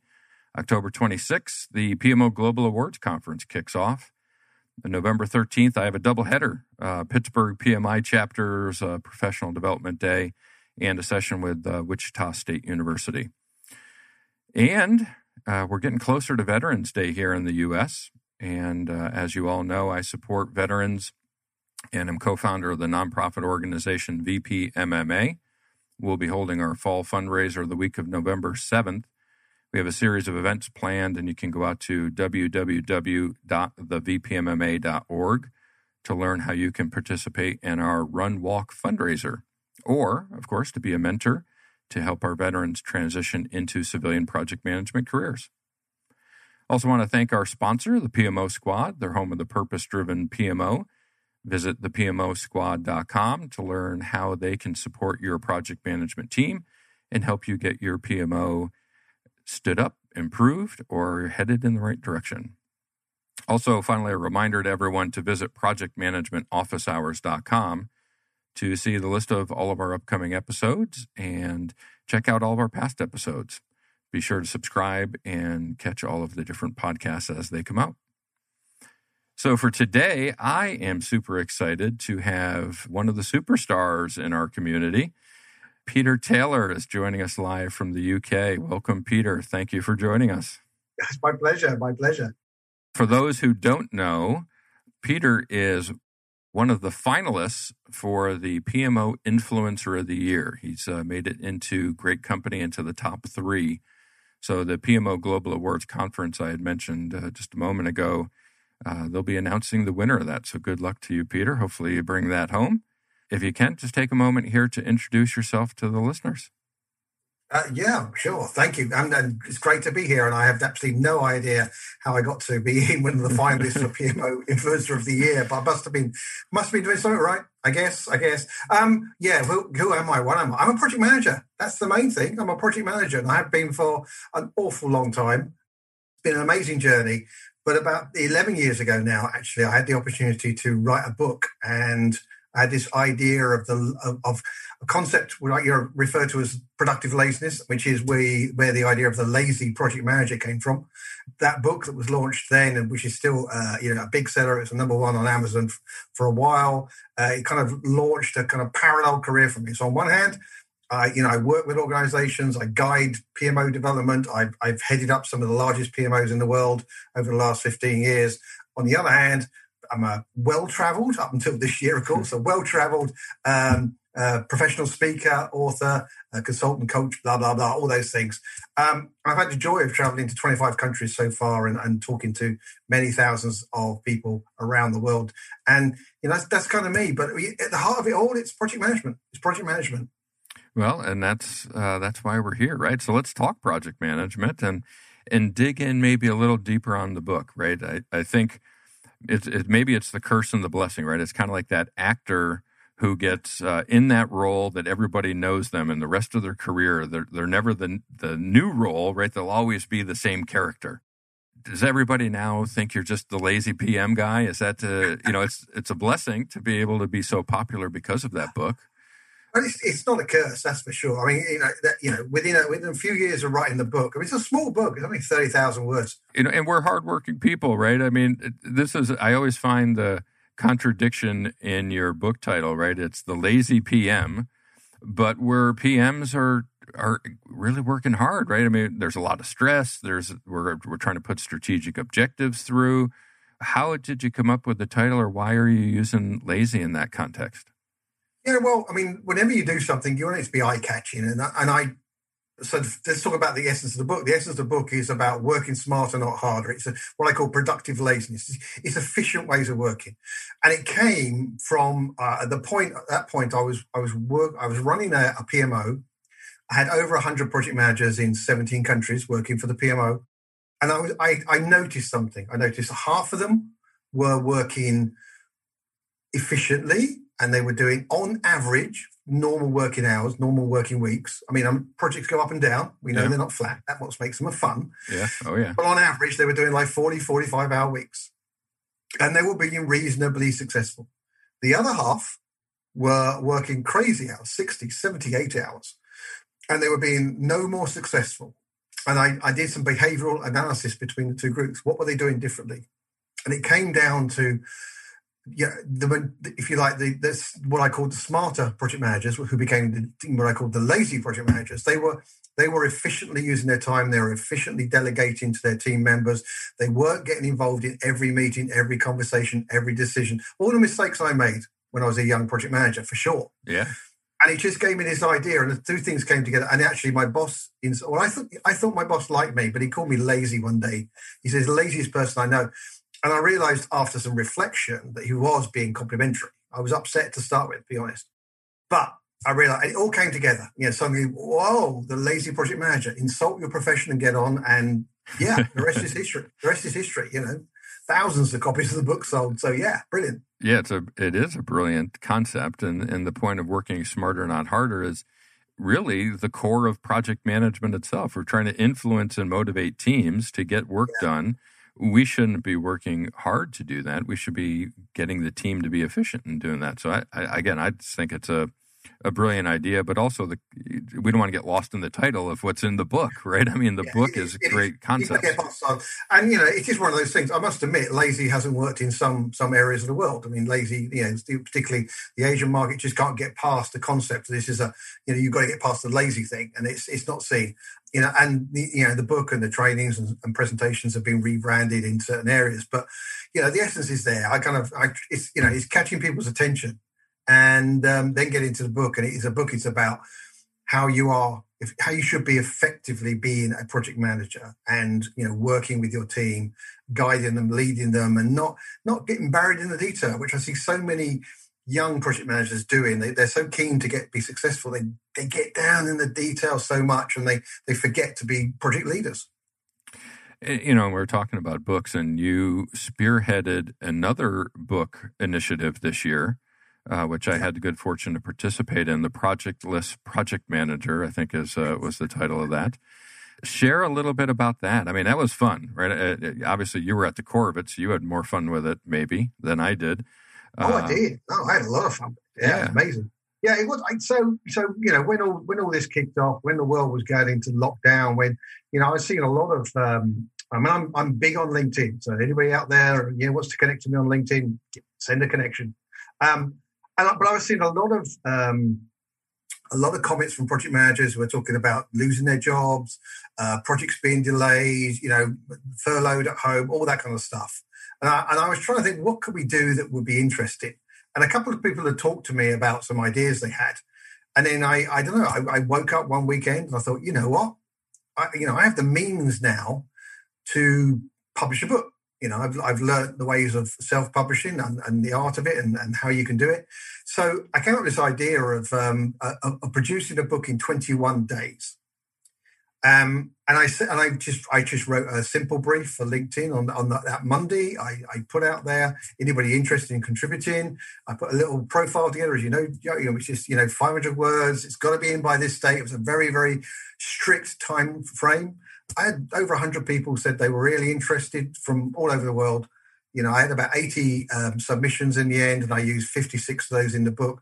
We basically got all the content, did the editing. And then, I know there were some typos, and we've corrected most of those now. We got it out there. I even ran a competition for parents of project managers who were parents to get their kids to design the cover. So it is the most unusual cover for a project management book ever. I love it. And we did it. We got it published in 21 days up through Amazon. You can go and get it on Kindle, and you can go and get it in pretty format. And I'm so proud about it. It's an amazing thing. And I thank you, and I thank all the other 55 people who gave me great insights and great thoughts to include in the book. And that's what I like about it, right, is the fact that it's not just one person's perspective. It's almost an industry speaking back to all of us, right? And for those who haven't gotten a copy of that yet, I certainly recommend you go out and pick one up. It's great to see a project management community use project management practices to have scope, deadline, timeline, right, and to execute against all those steps. It was fun, right? A lot of the stuff in there is informative, but it isn't a serious project that's life and death on the line or millions of dollars, right? It's just a way for the community. No, but there are some real, we broke it down into kind of like, lockdown inspiration and legacy ideas, if you like, for people. And, I sum it up at the end of the book, is the fact that, 56 people came together. Most of them didn't know each other. We produced something of value in 21 days. As a global community, in our millions, just imagine what we are truly capable of if we came together with a single focus, with a single objective. I was very proud of what we achieved. Well, and that's, you had earlier said, hey, you're not sure why you're one of the top 15 PMO influencers. Well, it's initiatives like that, right? And putting that book together for the community. So again, thanks for doing that and being the light, right? The beacon driving all of us to do that. That was an awesome thing. The Lazy Project Manager, like you said, over a decade ago, and what is going on? Well, actually, before I go into that, I just want to go back. You had talked about the books. You have a seminar coming up, correct, with Rick Morris, I believe, on how to kind of do this book authoring and self-publishing. Tell us a little bit about that. So there's a free webinar. It's out there on Eventbrite right now. Or if people want to reach out to me, I'll send them the link. When we did the 21-day challenge, the Project List Manager, a couple of people were really proud. They came back to me and they said, "This is amazing. I'm published. I never thought this was possible." And I talked to a couple of them and said, "Well, I started by just commenting on stuff and then blogging and then writing some articles and then eventually evolved into books." And I thought, well, Rick Morris and I have worked together in the past, and I know he's done some great books as well. He's a great speaker. And so I reached out to Rick and said, well, look, why don't we have a chat? And it's just an open conversation between Rick and myself. Let's just share our experiences. How did you get published? Because there's many ways to get published: traditional, shared risk, self-publishing, and others. And I said, why don't we just have a chat? We'll have people listening in. They can ask some questions, and we just talk it through. And if we can inspire one or two of them to maybe write the next Lazy Project Manager, then hell, that's going to be amazing. Yeah, I love the idea, and I think I actually am probably going to sign up myself. I've got 2 books in process. I'm slightly behind schedule on one of them. Purpose Driven PMO I had promised would be out this year. Might not happen, but we'll see. And what was refreshing yesterday at the Northern Utah chapter is that when I finished the presentation, we had Q&A afterwards, and somebody said, "You should write a book on this." And I said, "That's great you said that, because I actually am in process of writing one. So at least I'll have one person out there who want to buy the book." Listen, I was late on my last. Well, it wasn't truly late because they have, the publishers have a hell of a backlog right now. But It was due in July, and with the whole lockdown thing, I just suddenly had too much time. And I find myself less productive the more time I have, and I kind of have to create pressures to myself to actually do it. And we shut it down, and I got the final version submitted a couple of weeks ago, so we're good. It's in production now, so I'm now thinking about the next book or two. That's fantastic. Project management, obviously, in this COVID world, is evolving, and it's the project economy from PMI is trying to change their landscape, and we have so many other organizations that are trying to become prominent in the project management world. What excites you these days, right? What's kind of got your attention in project management? Yeah, I think two things, and they're both kind of technology-led. Well, one is a kind of a subset of the other. I mean, AI, for me, is so exciting. I've started talking about AI, there's many layers to AI. There's the whole process automation, there's the chat bots, there's machine learning, and there's the autonomous project manager, which is the kind of scary Terminator thing, which just doesn't exist at the moment and not going to exist for the foreseeable future. But the whole drive of AI, I think, is amazing because we have to be honest as project managers. There's stuff that doesn't really excite us that much. There's the tedious reporting, analytics and stuff that goes on. And the reason I'm excited about it is because, I started out as an accidental project manager and I reflected on why I was even successful. Since I had no idea. It was 8 years before I actually went on a training course to become, understand project management. But somehow I managed to survive. And it's because I only could focus on the people. And the people are critical. Projects are about people. They're not about process, blah, blah, blah, blah. So AI coming in there and the stuff that is possible or going to be possible very soon about, the kind of trigger analytics, the kind of support model, taking away the boring stuff from project managers is just going to be so exciting. And one particular aspect that I'm really focused on is the project team performance analytics or project team performance management. And I'm working with one company specifically on that as an expert advisor, because this is a focus on project team alignment. So exactly as you said, you talked about, the PMI and the project economy and the fact that more and more stuff out there is going to be project-based inside organizations. Well, we've done so much around the process, but now there's an opportunity to actually do stuff about the team. How are the team truly feeling? And I don't mean an end of project retrospectives activity. I mean, do those for sure. But I'm talking about in the moment, pulse, nudges, alerts, all that kind of stuff that really shows through the kind of AI analytics and algorithms what the mood of the team is. And it's the whole, team building, the Bruce Tuckman model, the forming, storming, norming, performing. Teams are so dynamic in projects that sort of support for a project manager about really how your team are performing, how they're feeling, how they're aligned, are they collaborating, do they have a single purpose? It's just all of that, as you can tell, is so exciting. And I think, I've been saying it for years, now is the best time to be in project management. Yeah. No matter what my presentation is, I always start within the first couple slides. I have a trend chart from the pulse of the profession that shows for the past decade, our industry's performance has been flat. Right, we've got more project managers. We've increased the investment we've made in technology. We have more certifications. We have agile and traditional and different methodologies we use. But all of that investment, we still stink, right? We still only hit about 50% success on projects. And why is that the case? I'm right with you. It's people, right? We're not investing in how to be leaders. Right, we're just executing the steps of, the checklist of doing a project. We haven't taught our project managers to be leaders. And I think what you're talking about here is really hitting on something that I'm passionate about as well, to get people to motivate and to influence and know when someone's having a bad day and not be able to push them and to how to interact with people. And he's significantly more important now. I mean, it was already becoming more important because of the virtualization, the globalization of projects, extent of scale of resources. I mean, my first project, I had everybody in one building. I could go get my entire project team and talk to them. That doesn't happen these days, and that has only been accelerated through the whole COVID situation. The kind of even more of the remote working and projects starting where project team members just are never going to meet in a physical way. So if we think about people listening now, hopefully we didn't drop them all when we had our technology challenges at the beginning, but they'll play the podcast back anyway. Yeah. If you're a new project manager out there, what's, and you're on this topic, right, about how we need to work with people better, what's your best advice for them? How do you help steer them in the right path? I think first thing is awareness, and that's one of the things that's why I've been talking about it so much. Making people aware of it.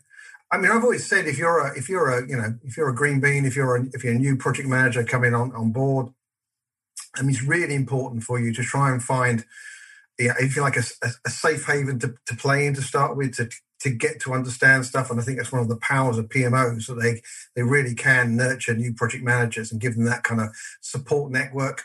And I think, having a mentor or a coach out there is brilliant as well.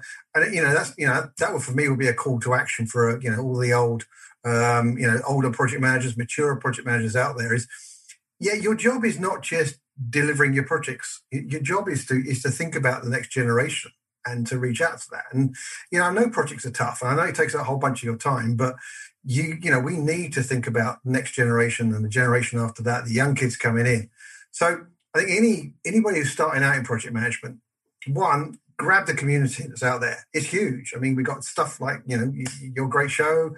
We've got books, they've got blogs, they've got conferences online. I mean, there's so much online now. You can connect to pretty much anybody in the world of project management through tools like LinkedIn.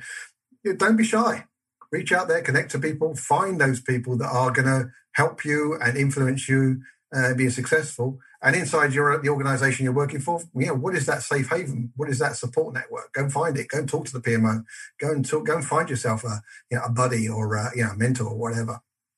Yeah, we had Priya Patra on our last show, and she was talking about the different communities she's building, right? Getting the PMI chapters from around the world to engage with one another, and how her career, she was a more quiet, reserved leader, and she attended some sessions within her own organization where they had a project management community, and she's come out of her shell, right? She's not quiet anymore. And that's where you can really benefit from that. Bill Dow, yesterday I was chatting with him, and he had also talked about within PMOs he now creates stuff like buddy systems, right? Where it pairs the junior PM with a senior PM. Brilliant. Any sort of for the PMO leader that's out there, right, who may not really have had any training on how to lead a department or run a function. They may have been a good project manager, got promoted, and now they're like, oh, no, what do I do? Yeah. What's some guidance for them on how to lead their team and get this sort of mentoring and community building concept going? Yeah, I think, it's one of the areas that I do, I do training, I do coaching of PMO leaders in, because it's not an uncommon situation for people to be in. Despite the fact that PMOs have been around for a long time, there's still many organizations that are just building their very first PMO. I did that book, The Leading Successful PMOs, and I researched what made for a good leader. At the heart of it is that it's someone who's, you've got to be passionate about projects. You've got to have a project background of some form. You've got to have that understanding that projects are just different. On top of that, you've got to be a great communicator, a great negotiator. And, fundamentally, you've got to not be afraid to be different, to be unique. One of the mistakes I see in PMOs is someone tries to take a PMO and just like a standard model and shove it into an organization. It's not going to work. Every PMO that is different. Every PMO needs to be subtly different for the organization's need at this point, and it needs to be flexible for changes that are coming in the very near future as well. So I think, get help. If there's some great communities out there. There are people, like me that will coach and guide you, etc. I think that's really important. Going kind of back to your previous point, if I may, what else can all PMO leaders do? Yeah, they can help run the support system for new project managers. But I see a huge increase in what I call the if you like, the informal project managers. This is a community. So if you imagine you've got an organization, you got your business as usual at the lower level. This is stuff that your organization just does. It's why you exist. And then you've got your project managers, projects as projects. These are dedicated, high risk, challenging things that you need a project manager, professional project manager for. Well, in the middle, there's something I call projects as usual. This is where people in business are being asked to deliver smaller changes, lower risk changes as part of their day job. And that I see as a massive growing community. And I would argue and request that every PMO leader reaches out to this group and offers some guidance. They do not need your methodology. They do not need your standards, your tools, or anything like that. They need some guidance, some basics. Project management for non-project managers. And I think that's, again, what are you going to get? You're going to get great supporters of your PMO. You're going to get great future project managers, perhaps. You're going to get less disruption inside the organization because of small changes going wrong. I think it's really, really important. Yeah, I agree. I mean, I was one of them, right? I talked to, I don't know, this is show 65 or 66. We've had over 100 different guests on the show, and I bet the majority of them started out as an accidental project manager. I was running a project, was not in a role of a project manager. My boss said, "Hey, how's the project going, Joe?" And I said, "The what? I have no idea what you're talking about." But that initial conversation led to now a career in project management. And I think you're right. I mean, the amount of work that happens in organizations can't be managed all out of a PMO, right? It's just impossible. So how do we help those people be successful and help the organization be successful? Ultimately, that's the goal. I don't know if you've done it, but I mean, it'd be fascinating for you to go and reach out to, one or two of the young project managers of the year out there. Whether it be PMI or the IPMA, the young crew of some amazing people. You just listen to them talking about project management and the passion they have. I fell into it and I kind of grew, my passion grew. But these people, they want to be project managers. They're intentional project managers. They're crazy. Yeah, I'm about to say they're the crazy ones. They see this as a career or a career step. And trust me, you can have some conversation with them and it will be incredibly insightful. Yeah, and, we're on video here, so you and I have a bit of gray in our beard. So we've been around the block a couple times. But we've got Billy Mwape coming on our first show next year. Out of Zambia. And Billy's one of those guys, right? He is high energy, ready to go, loves project management. And I'm super excited for that talk, just to see what's his view, right? What's his view of the world? It's different than ours, and I enjoy that. The book, we may not be able to mention the title. It's the big pink book that was the project management. It's all blank, blank, blank. I wrote that with a lady called Susie Palmer-True, and she is astonishingly, exhaustingly passionate about change. And I wrote it with her because I really wanted to be challenged. I was kind of thinking, I don't know, can I write any more books? And have I said it all? And then we met up at a conference in Athens, and she was just so stimulating and energy and just all of it. And it was just an amazing experience writing. And, I was kind of challenged to project management to sort yourself out and go get back to the real important stuff. Yeah, I'm one of the roles I've taken on this year is managing director of the PMO Global Survey, right? And as you've talked a couple times about research. We had our first survey come out this year, and we'll be publishing the results later in the year. But we asked about, one, do you have a coach? And the numbers are really, really low for PMO leaders who have a coach. We asked what their role was before becoming a PMO leader. And the great majority were project managers who got promoted into the role. And then we ask how many of you are work within the accidental project management role within your community or within your organization. And everyone has accidental project managers, and very few of them work with them. So a lot of the topics that you've hit on today, we'll be coming out with some data to support all of your own personal research and findings on these topics, that this is the wave of the future, right? I mean, project management and the project economy is going to put the spotlight on the folks who are doing these accidental projects, or as you call them, projects as usual. Projects as usual, yeah. We've got to give them the tools, right, to help them be successful, but without inundating them, right? We don't want to smother them. American stuff, because that would just kill them. You need the lightest of light, the 5 or 6 or 7 really critical things they need to be doing and thinking about. And I think back to when you and I were a little bit younger in our career, right? When there would be shadow IT departments, right? The guy in the marketing department who had a server under his desk and wanted to get his communications out, and IT departments would always work to shut them down.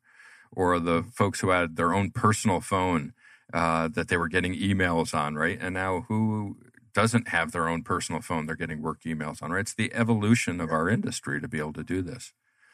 Oh, goodness me. Yeah, incredible. Yeah, I saw a great thing yesterday, actually. One of the 20 years ago, what do we have? It's got the old record player and the old sort of phone and all the old equipment. It's like a mountain around this guy. It's like, it's now here. It's all in our hand there. Oh, I just turned the light on. That was impressive.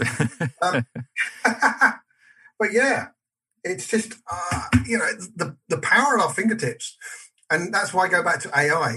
You're going to, as a project manager, you're going to be walking around with one of these things, and it's going to be alerting you. It's going to give you a predictive analysis of how your projects are going and who you should be talking to and what you should be looking at. And it'll allow you to spend the time with the people to make it even more successful, to kind of raise those levels you talked about, the 50% success rates, climbing. They're going to climb. Are there any specific AI things that you can talk about this time that kind of have you jazzed more than something else? What is your vision of where AI is going to really make the most impact? Well, I think it's all those levels. If you like, it's already started the process automation, automating some of the tasks that you need to do. The chat box are going to be appearing everywhere. The little help that's going to pop up and suggest stuff and guide you on stuff and say you should be looking over there. The kind of management by exception is going to grow, and that's going to be in all areas of project management from start to finish. And then the one I'm really putting all my personal effort in is this whole team alignment thing. And it's just that to me just seems to be one of the really significant things. We spent all of our time. We have a lot of data on, where is the project, what status is it at, the budgetary stuff, the task completion, all that kind of stuff. Really important. But we have very little data on how the people feel. What's the mood? What's the sentiment of the team?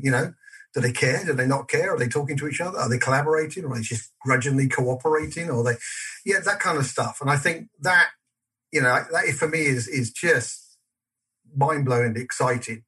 And it's not Big Brother. It's not that. It's truly gain the insight. And I've seen it. I've run so many, Zoom and team webinars and stuff recently. And I use a tool called Menti which is just a brilliant tool for getting insight and comment from people and polls and quizzes and stuff like that. And I've just seen that when people don't have to necessarily raise their voice or raise their hand, they're contributing. And this is the power of the many. This is the power of the hive mind. This is the collective objective and all those great terms that are out there. And I could talk for another hour on that. But it is bringing people together with a common purpose. So what do you say to the naysayers that say, that stuff's all soft skill, fluff stuff. That's just people stuff, doesn't belong in the project management community? Get the hell out of project management. Seriously, get the hell out. Listen, if you don't like people, if you don't think people are that critical to project management success, then go find something else to do.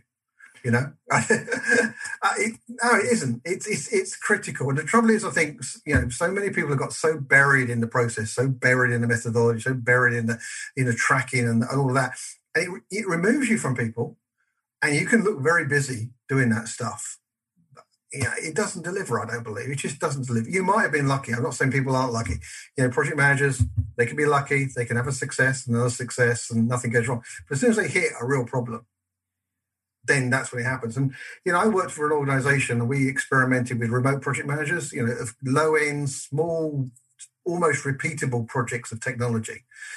And it worked. We could train these kind of graduates up, and it worked pretty well until there was a problem. As soon as it deviated from the workflow, they had nowhere to go, and that was the big problem. Yeah, and I'm with you on this, right? We've had guests like Ruth Pierce and Dr. Barbara Troutline and Steve Fulmer and others who talk about the people side of. They don't even really call it project management, so say, but they're focused on people, right, and understanding the path. Or Carol Osterweel, another one out of the UK, right, talking about how the brain works and how to interact with people and how to be successful with those lines. And I think we have to explore, like I said, we've got to do something different if we want to get different results. Building a schedule is important, but getting the team members to actually do their work and be effective and enjoy what they're doing, it has to be more important, right? Every project only exists because of the people we have on them. I'm sure you've seen it. If you've got a great team working together, they will overcome all the limitations of rubbish process, difficult deliverables, and all those stuff. I'm not saying we shouldn't make it as easy as possible and sort that out as well, but people will generally overcome all of these issues, and if they truly believe in what they're actually trying to do, the visibility of purpose, as I call it, if they believe in it, they will work hard to make it successful, and they'll overcome every obstacle possible. Now, yes, you should go back and go, well, let's not try and repeat that. That was difficult. Let's make it. It's eased the way for the next project. All of that, but no, it's about people. Yeah, and again, our signature service with the PMO squad is the purpose-driven PMO. So for us, it's the same thing, right? As you pointed out, every PMO and every company is going to be different.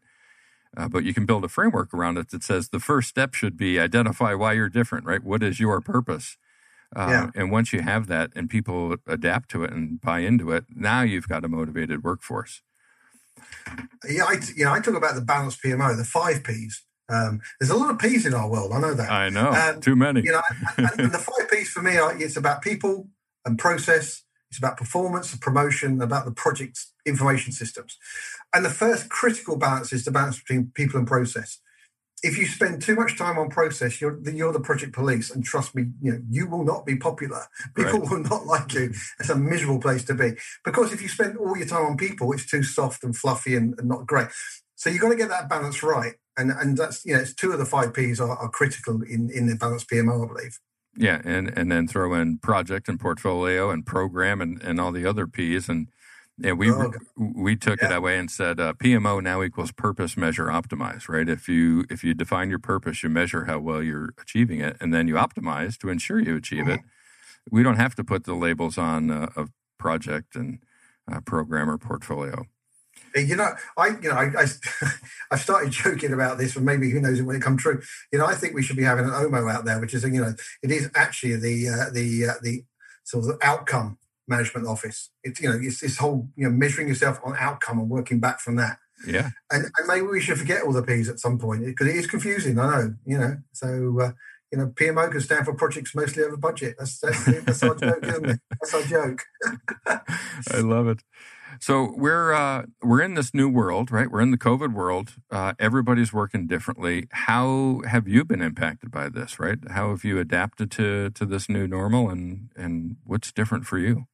Yeah, well, my Delta Air Miles category is just plummeting. I'm just like, I'm going to be in luggage when I finally get on a plane again. I think, Yeah, I mean, I'd be honest. I mean, I had a whole bunch of stuff lined up. I'm fortunate in what I do, and I get invited to speak at businesses and conferences.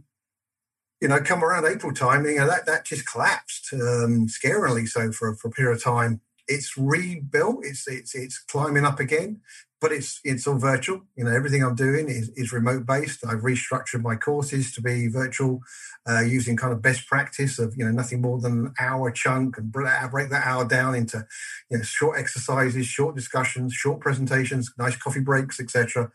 The conferences are all virtual, of course, as well. And I've started doing some kind of virtual coaching into organizations as well, remote coaching. You just, you learn to adapt. A bunch of it was like that anyway, but it's just all of it is like that now, and that's just a reality. And I think nobody's sure, are they? This is the problem. This is not like the financial crash of 2008, 2008, 2009, because pretty much we were back to normal within 6-9 months after that. This we just don't know. So all of those events that planners are thinking for 2021, they've no idea what to do. And I think even if we do go back. Even if we go back to conferences face-to-face, let's say from the middle to late part of next year, I think that's going to be the earliest possible.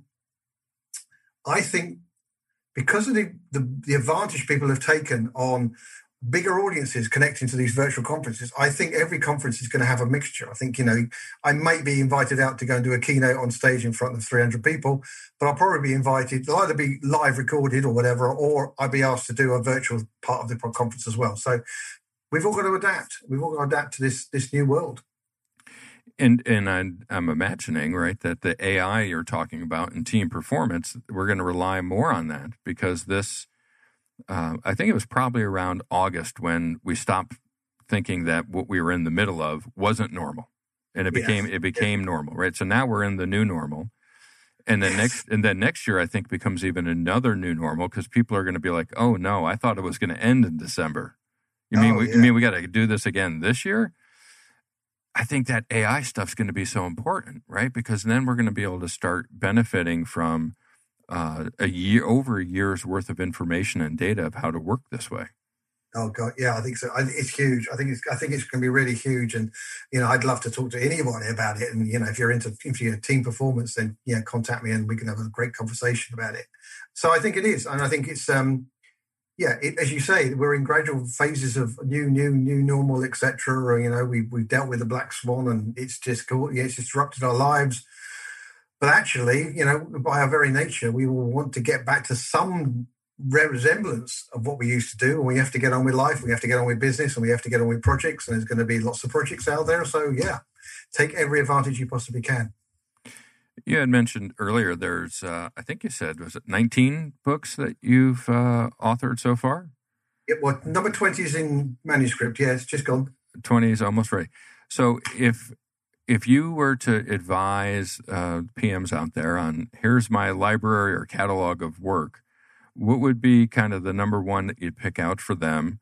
And then some follow-on. Obviously, you think they're all great because you wrote them, and they are. They're all fantastic. I'm going to mention 3 because I'm just going to ignore your guidelines. I mean, Lazy Project Manager at heart is the oldest, it's the best, it's the one that talks about project management. If you want to talk about PMOs, it's Leading Successful PMOs.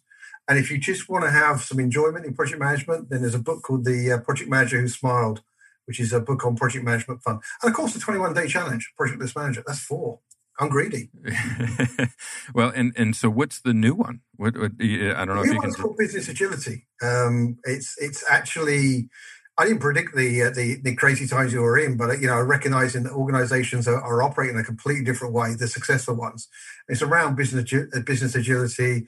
It's around about kind of having that flexibility of performance and structure to survive in the new project economy. So, it's got a twist about the new normal in it. That's absolutely sure. And it's kind of like a little bit of good timing. So, it's out there, and I guess it will be published in the early part of 2021. I'm going to put you on the spot a little bit with one here that we hadn't talked about in advance. But as a PMO Influencer of the Year, you have a lot of people within our industry that are looking up to you and the work you're doing.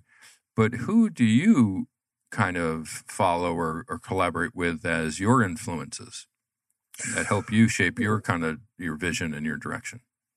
There's just a lot. I mean, again, I'm going to go back to what I say to people is don't be afraid to reach out to people. I've reached out to so many people, if I go back when I first started, Dr. Harold Kersner, really famous person out there in the world of project management. Frank Solardis, the guy who started the International Project Management Day.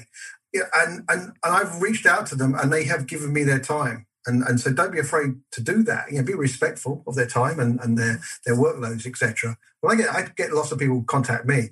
I don't think there is one person I can say, but I'm truly inspired whenever I go to one of the kind of young group meetings, the young project managers. It's just like, wow, I never had that. I was in my mid-30s when I joined. I became into project management, and I kind of grew to love it over a period of time. But the excitement and passion of these guys making conscious decisions to focus and study project management, as I said, either as their career or as a stepping stone, they're just amazing, and they always inspire me.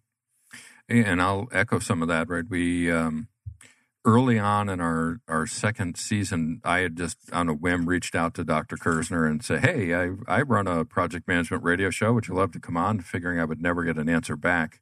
And he came on and did our show, and so honored to have him reach out, right? And that's what I found with a lot of people within our industry is we all really do want to help each other.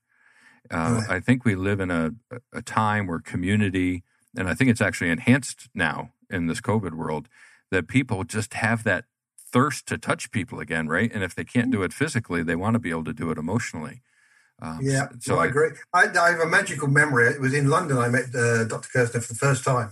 He had connected to me beforehand, and we exchanged books. Now, I wrote Lazy Project Manager, which is like that thick. Right. Kirstner writes a book that thick, and he kind of gave me his book, and I floated my book across, which he read on the plane on the way back to America. But we stayed in contact for many years, and it is great. If anybody wants to see my favorite presenter on project management, let me answer it that way, is a guy called Stephen Carver in the UK. He's a lecturer at Cranfield School of Management, and he is just brilliant at the way he presents everything to do with change, everything to do with project management. I've seen him so many times. I've been on so many conferences with him, and I love it. Even when I see the same presentation he's done sometimes, there's something about him just I think is a magic. And there are so many others as well.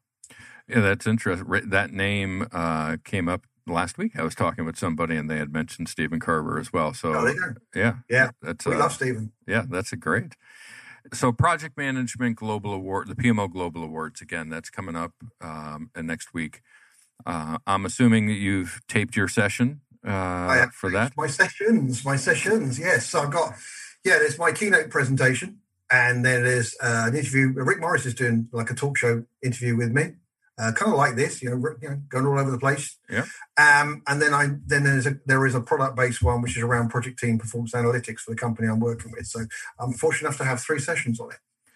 Any insights you can share about any of the sessions, just to draw people in, to let them know what to expect? With Rick, Rick was just, as I said, a very open conversation about life, project management, our history, the experiences we've had, speaking, writing, all of that. The keynote is going to be very much focused on things that stuff we talked about today. Actually, it is about the informal project managers. It's about the project team performance analytics. It's about working with young project managers.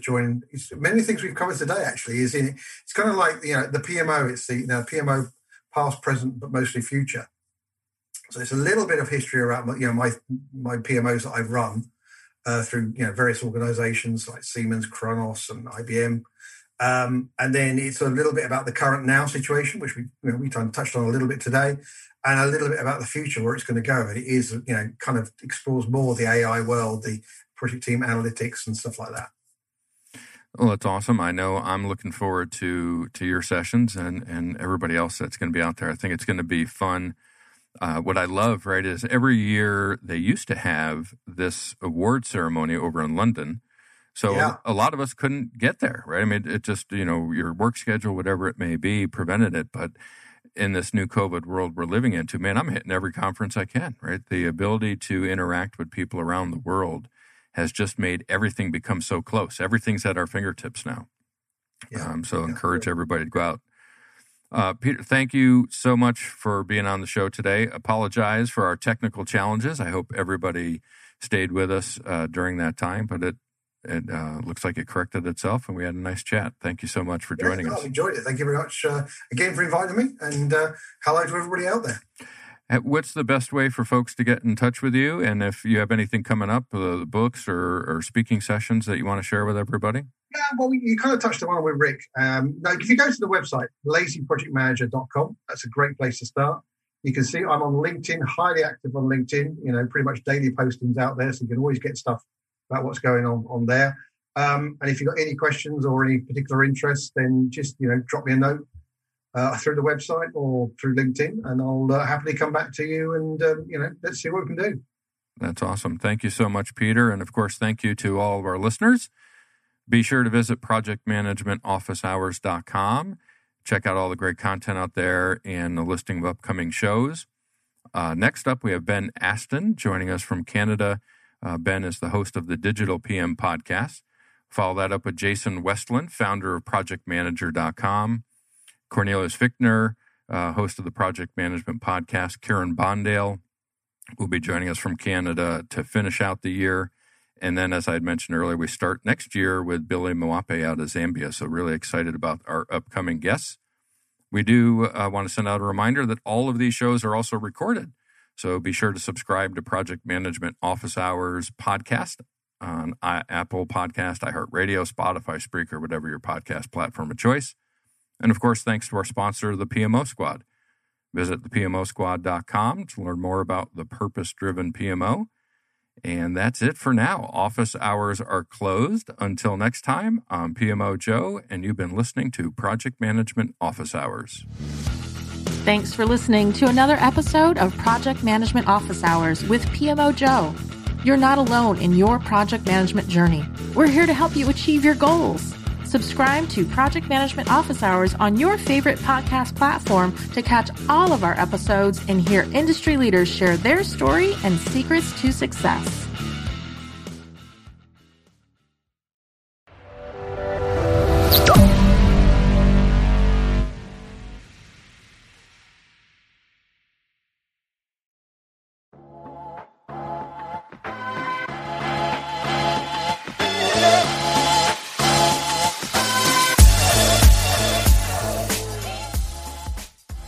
Hi, welcome to Office Hours, a podcast presented by College Fashionista. It's Amy Levine Klein here. This month's episode was with social media star and senior fashion market editor of Refinery29, Alyssa Coscarelli. Alyssa is a real standout individual in the industry. Within minutes of talking to her, you can tell her dedication and passion for her work. I love her energy and can't wait for you all to listen to this episode. It's one of my favorites. So I'm here with Alyssa Coscarelli. Hi, how's it going? Good. It's a disgusting day in New York. I'm not sure why. It's March. A sick joke. I'm so over this weather. It's ridiculous, but we're excited. We're cozy inside, and we're excited to chat.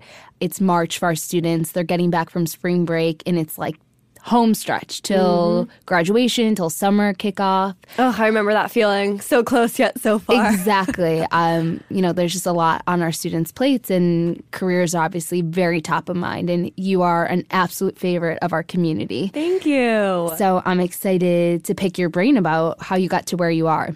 Yeah, let's do it. Let's take it back to your college days. Where did you go to school, and what did you study? So I went to LIM College. For those of you who aren't familiar with it, LIM stands for the Laboratory Institute of Merchandising. So that is what I studied. I majored in fashion merchandising, and it's a private college here in New York City in Midtown Manhattan.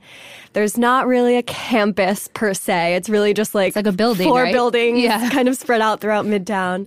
So really, it was not the typical college experience at all. I remember, going there and looking on my phone on Facebook and seeing all my friends at their first football games and rushing for sororities. And I didn't have any of that. So on one hand, I think I kind of had FOMO about, those aspects of the college experience. But at the same time, now looking back, I definitely wouldn't trade it for anything. Yeah, you were able to be in the hustle and bustle of such a fashion-centric city. Exactly. And that's really why I chose that college, because of all the opportunities here in New York in the fashion industry. And so I tried my best to take advantage of them. When you were entering college, did you know you wanted to be in fashion? I did, yeah. And I think, I knew I wanted to be in fashion from a really young age. I was that little girl, trying on outfits and putting on fashion shows for my family and changing my clothes 5 times a day. And there was definitely something there early on. With it. Yeah, but I think I didn't have a full understanding of the industry, when I was in middle and early high school. So I think it kind of had to be worked out. But luckily I had that basis. I was like, fashion is what I want to do. And LIM actually has a program where you can come when you're still in high school. I think I was a junior or a senior. And you can kind of come visit, stay for a week, stay in the dorms. I stayed in the dorms with my mom for a week. Yes. I kind of take some little sample courses and that kind of thing. So that's what awesome. Really clarified the decision for me. So once you were at LIM and you started your courses, how did you determine that you wanted to be a fashion editor and that was the route you were looking to take? Yeah, I really didn't even know specifically that I would be following this editor path until probably my senior year when I started at Refinery. That's interesting. I really just wasn't aware of the editorial path or the market editor path specifically being an option until I started working at Refinery. And it's funny because I always liked writing, and that was always kind of my strong subject. I was the one who would never complain if there was an essay test, because I would be like, yes, I can write my way out of anything. So that was always there, and the fashion interest was always there. But for whatever reason, I just never put 2 and 2 together. together. And I did work for my college magazine. So that definitely was like the start of it. Once I landed the editorial internship at Refinery, that's when I was like, oh, this is totally what I need to be doing. Do you think that having that editorial experience at your student magazine allowed you to get your internship at Refinery 29? Definitely. I'm so thankful now looking back that I had that, because that was really what I had to show for myself as far as writing goes. And I think, we're so busy in college working on projects and essays, but it's also important to kind of factor in, like, what do I have to show for myself outside of just, my college essays? As far as writing goes, whether that's a personal blog or that's work for a school magazine, it's really important to have, those little samples of your writing and your voice outside of just academics. Yeah, absolutely. And especially probably you were writing fashion stories. So it was very applicable for Refinery to see like, oh, I like her voice, or she understands this. Exactly. And I think at that point, too, I did have the start of whatever my Instagram is now. I did, show my fashion interest. No, I did show my fashion interest on Instagram, I think, even way back when. So I think that combined with those writing samples that I had definitely gave me the upper hand. That makes complete sense. How do you recommend students who aren't based at college in New York City seek out internship opportunities and make connections with brands that they potentially want to intern or work for? There's so many different routes to do that nowadays. First and foremost, like, if you're like me and you know deep down in your heart that New York's where you have to be, like, find a way to get there. Work 5 jobs, save up all your money, convince your parents, like, do what you have to do. I really do think, even though the fashion industry is kind of not just limited to the typical fashion capitals anymore, I still think New York's the place to be, so I will say that. But outside of that, I would say definitely go to the events in your local area that have to do with your industry, whether that's another blogger holding a meetup or a brand having an event in store. Definitely put yourself out there in the network wherever you are, no matter what city it is or a small town. And also, take advantage of social media. I talk to people on my DMs every single day. So I try to answer that. as many as I can. And so if you can form a really thoughtful message on social media, I think sometimes that's worth a try too. I completely agree. I've talked about this in previous episodes, but I'm a big fan of cold emailing. Yeah. But now I feel like I've transitioned to cold DMing. Yeah, exactly. Just because people are almost on their social accounts more than their email. But I think, you have nothing to lose. But I love your point about getting sample work while you're in college. And that's something that every college student can do no matter what school they go to. Exactly. Because even if it's not your major. Yeah, every school has a student newspaper or has some club affiliated with writing or photography, whatever it may be. And so while it might not be the most glamorous publication, just to start developing your voice is so important, and to have a sample, because, Refinery and College Fashionista and all these organizations get inundated with resumes, but it's really the samples and something that you can directly say, okay, they get it, and this is why I want them in this position. Completely. That seals the deal. When we're interviewing people, if they have writing samples, whether on other publications or, something they include in their application, that totally sets them apart. Yeah, absolutely. Okay, so once you get into the industry, how do you navigate it? Like, how have you moved up along the way?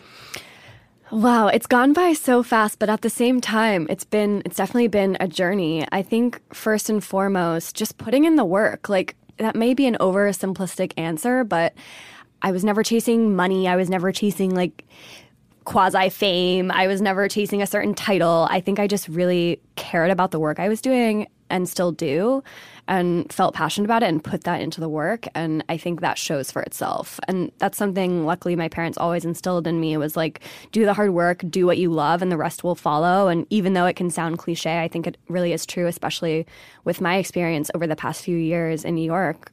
Obviously, it's so oversaturated, and a lot of people are vying for those same, seats at a fashion show, that kind of thing. And yeah, it's competitive, but take that competitive edge and apply it in a way that you're producing work you're proud of, and people will take notice. Yeah.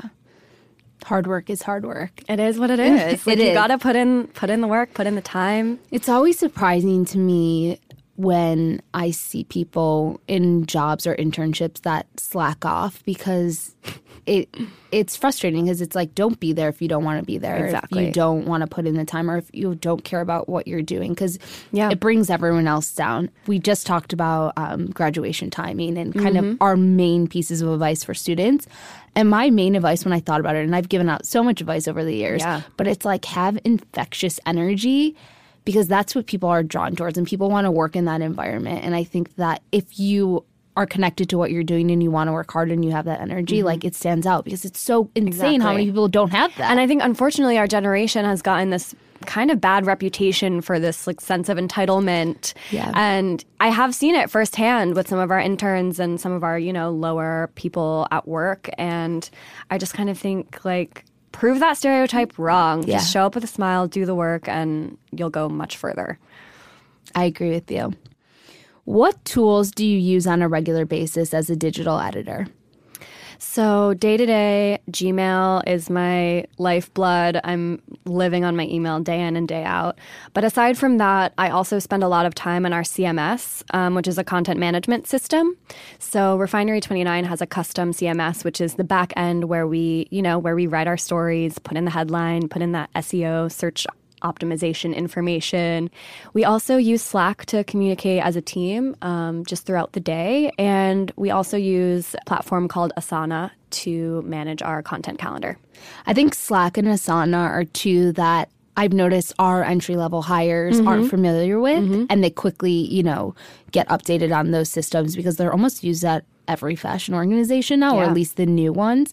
So I feel like for our listeners, if you can educate yourself on Slack and Asana and just understand the basic functionality, because they totally come into play in your workflow, and they make your life so much easier and more efficient. For sure. And I think just being able to roll with the punches as far as these new kind of tools that come out. Yep. I remember when Asana was first introduced at Refinery, and we were like, oh, what is this? Yes. We just want to use our spreadsheets. Like, stop trying to teach us this new thing. But really, like, we're so thankful for it now that we're all onboarded on it and we know how to use it. It's been a lifesaver. So just be open to those new tools for sure. When you are interviewing interns, what do you look for in candidates? Ooh, this is such a good question. First and foremost, I think something not a lot of people talk about is that I definitely kind of try to read in the first 5 minutes of an interview is this person on brand for the role, for the company, for the brand that we're working at or trying to hire for?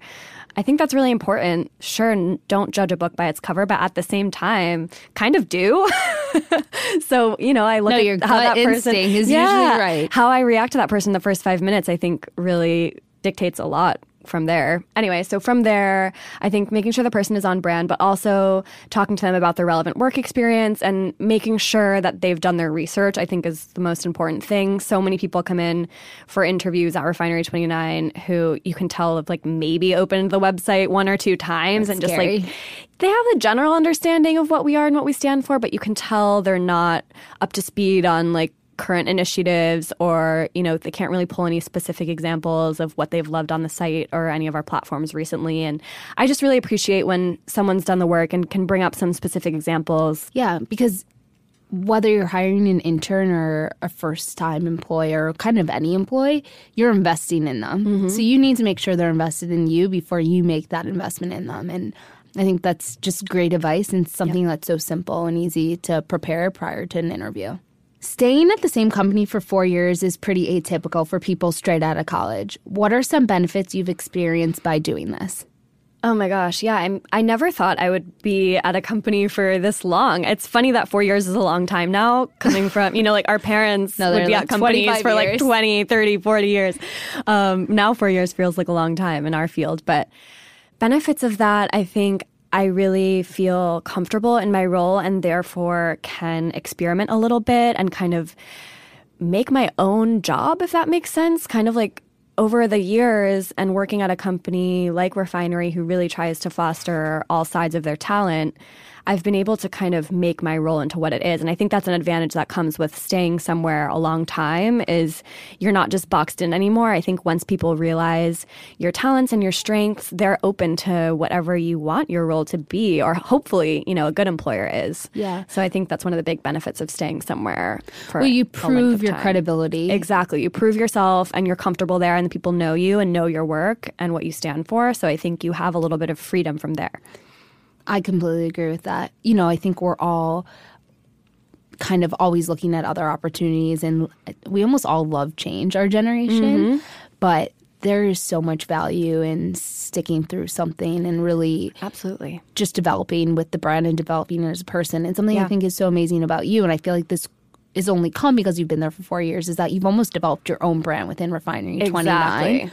You know, and I think that that's just fantastic. Thank you. So through Refinery 29 and social media, you've created quite a network of other young, talented, influential women in the industry. How important has that network been to you on a personal and professional level? Oh my gosh, on both levels, personal and professional, my network is everything to me. And you know, the prime example is the fact that my very best friend is actually the young woman who hired me to Refinery 29 way back when. So her name's Lauren. She was my boss at the time. It was a very professional relationship at first. Eventually, a year or two later, she moved on. And it was actually once she left Refinery that we kind of had that realization, wait, we want to be friends. We want to get coffee. We want to hang out. Now that you're not my boss anymore, we can just be friends. Yeah. And even when you are still working with someone, I think there's like a friendship level that you can explore there. So I think there's been a lot of overlap in my two networks, both personal and professional, and I think that works to my advantage in a way. I mean, networking and having a great community is so important. I feel like that's how I learn about the industry and learn about the challenges in it, and also what other brands and people are doing well at their company, and then how I can implement that into College Fashionista.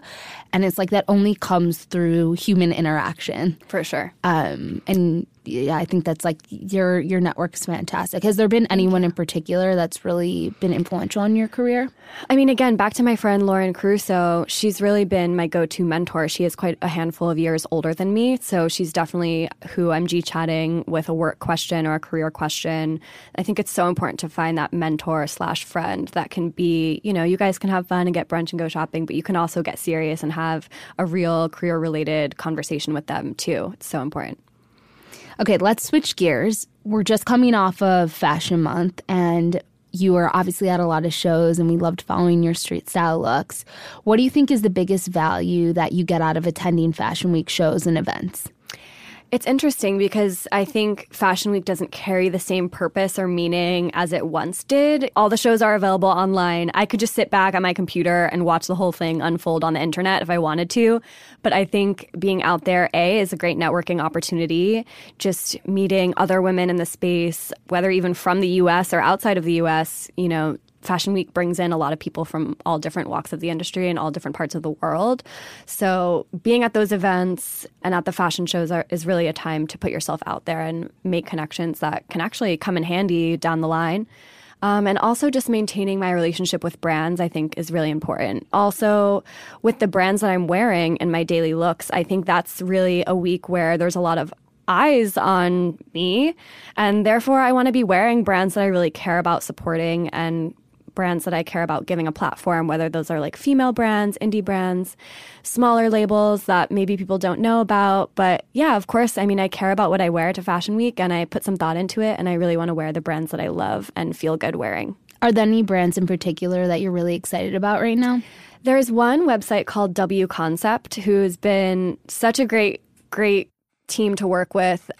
They carry a ton of brands, mostly from Asia and South Korea, but mostly small brands that no one has heard of, which I love because I know no one else is going to be wearing that. You get to wear something different, and you get to be the person who discovers it. And so I love that sense of discovery, especially during Fashion Week. So they've been a great one, a go-to for me for Fashion Week dressing. Okay, we'll have to check it out. What excites you most about the changing landscape of the fashion media industry? I think what excites me most about this changing landscape that's always changing is that I'm never going to get bored with my career, frankly. I think someone like Eva Chen is the perfect example. She started out in this traditional publication editorial path at, Lucky Magazine and these print mags. And now she's working at Instagram, and if you would have asked her 10 years ago, like what she would be doing in 10 years, Instagram maybe wasn't even a thing yet, and she wouldn't even know she would be working there. So I think the fact that I don't even know what I'm going to be doing in 10 years and whatever I am maybe doing might not even exist yet, I think that's what's really exciting about our industry. David Carey in the recent Business of Fashion podcast talks about advice for entry-level or right out of college students looking to break into the industry, like, you know, what he recommends. And he's like, summarizes what you just said. Like, it is for people who like change and who don't want to sit in a consistent job or company, because every company in the fashion industry keeps changing. And I look at our business and sometimes quarter by quarter we change. Oh, yeah. And week to week. Yeah, week to week. And everyone on our team is like so eager and excited by that movement. But if you are someone who can't stomach that, then fashion likely isn't the right fit for you, because there are certainly industries that are slower to change and you can get comfortable and understand it. But, you know, that's a part of what I love about running College Fashionista as well, is it's just like always changing. There's no linear path in a fashion career. There's so many different zigzags and curveballs, and you don't really know what you're going to be doing. I agree. I want to ask you a couple questions from our community members who were so excited that we were having this interview together. So the first one is from Emma Marlowe, and her question is, how often do you get pitches for new brands, products, and what makes a pitch memorable? Man, I'm inundated with pitches day in and day out. My inbox is exploding, both on email and DM, from brands near and far and products near and far. I think what makes a pitch stand out to me is when it's not really a pitch at all, when it's more of just, hey, you know, say a PR girl has a few different clients. Hey, I'm working with some really exciting clients. I see you've done this, this, and this, and I think I can be of help to you. Do you want to grab a lunch, grab a dinner, grab a coffee, get our nails done? Like, let's meet each other and get that face-to-face connection. I think that's what really makes something stand out to me. And the brands that I work with most are the ones that I have that personal connection with. And when I see their name pop up in my inbox, I'm like, oh, let me open that. Let me see what they're pitching me today. Let me see what they're up to, what they have for me, because I know them and I've worked with them before and I've established a relationship. So I think really, you know, if you're coming from the PR side or the brand side, just knowing to make those personal, meaningful connections in whatever way you choose to do that is really what's most important for standing out. Great advice. Okay, this question is from Sunny Solano. You were majoring in merchandising and got an internship at Refinery 29 assisting a contributor. Can you talk about how you managed to do that? Sure. It's kind of a funny story. I was scrolling through my Facebook feed and I was actually looking for an internship at the time because at LIM senior year, you have your full-time internship. We call it a co-op. So I was on the hunt for that. And next thing I knew, a friend of mine posted and said, hey, my friend Lauren Caruso works at Refinery 29 and needs an intern. Is anyone interested? So I think I commented and said, me, pick me. Got the interview from there. Again, it's sometimes all about who you know. That person connected me to Lauren and we set up an interview once she reviewed my materials. And I actually was really late to my interview. I went to the wrong address because Refinery had just moved offices. Oh, man. It was pouring rain, nasty like it is today.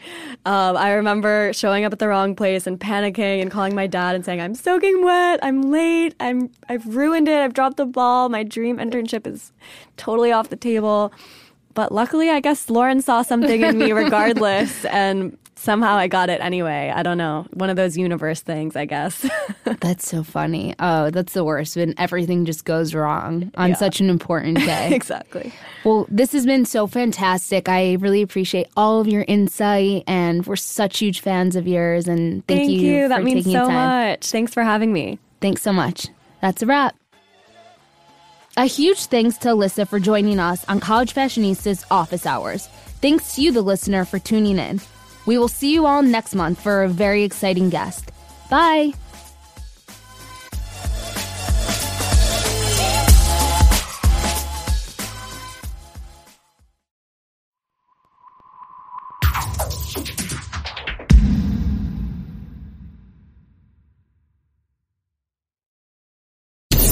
Thanks for listening.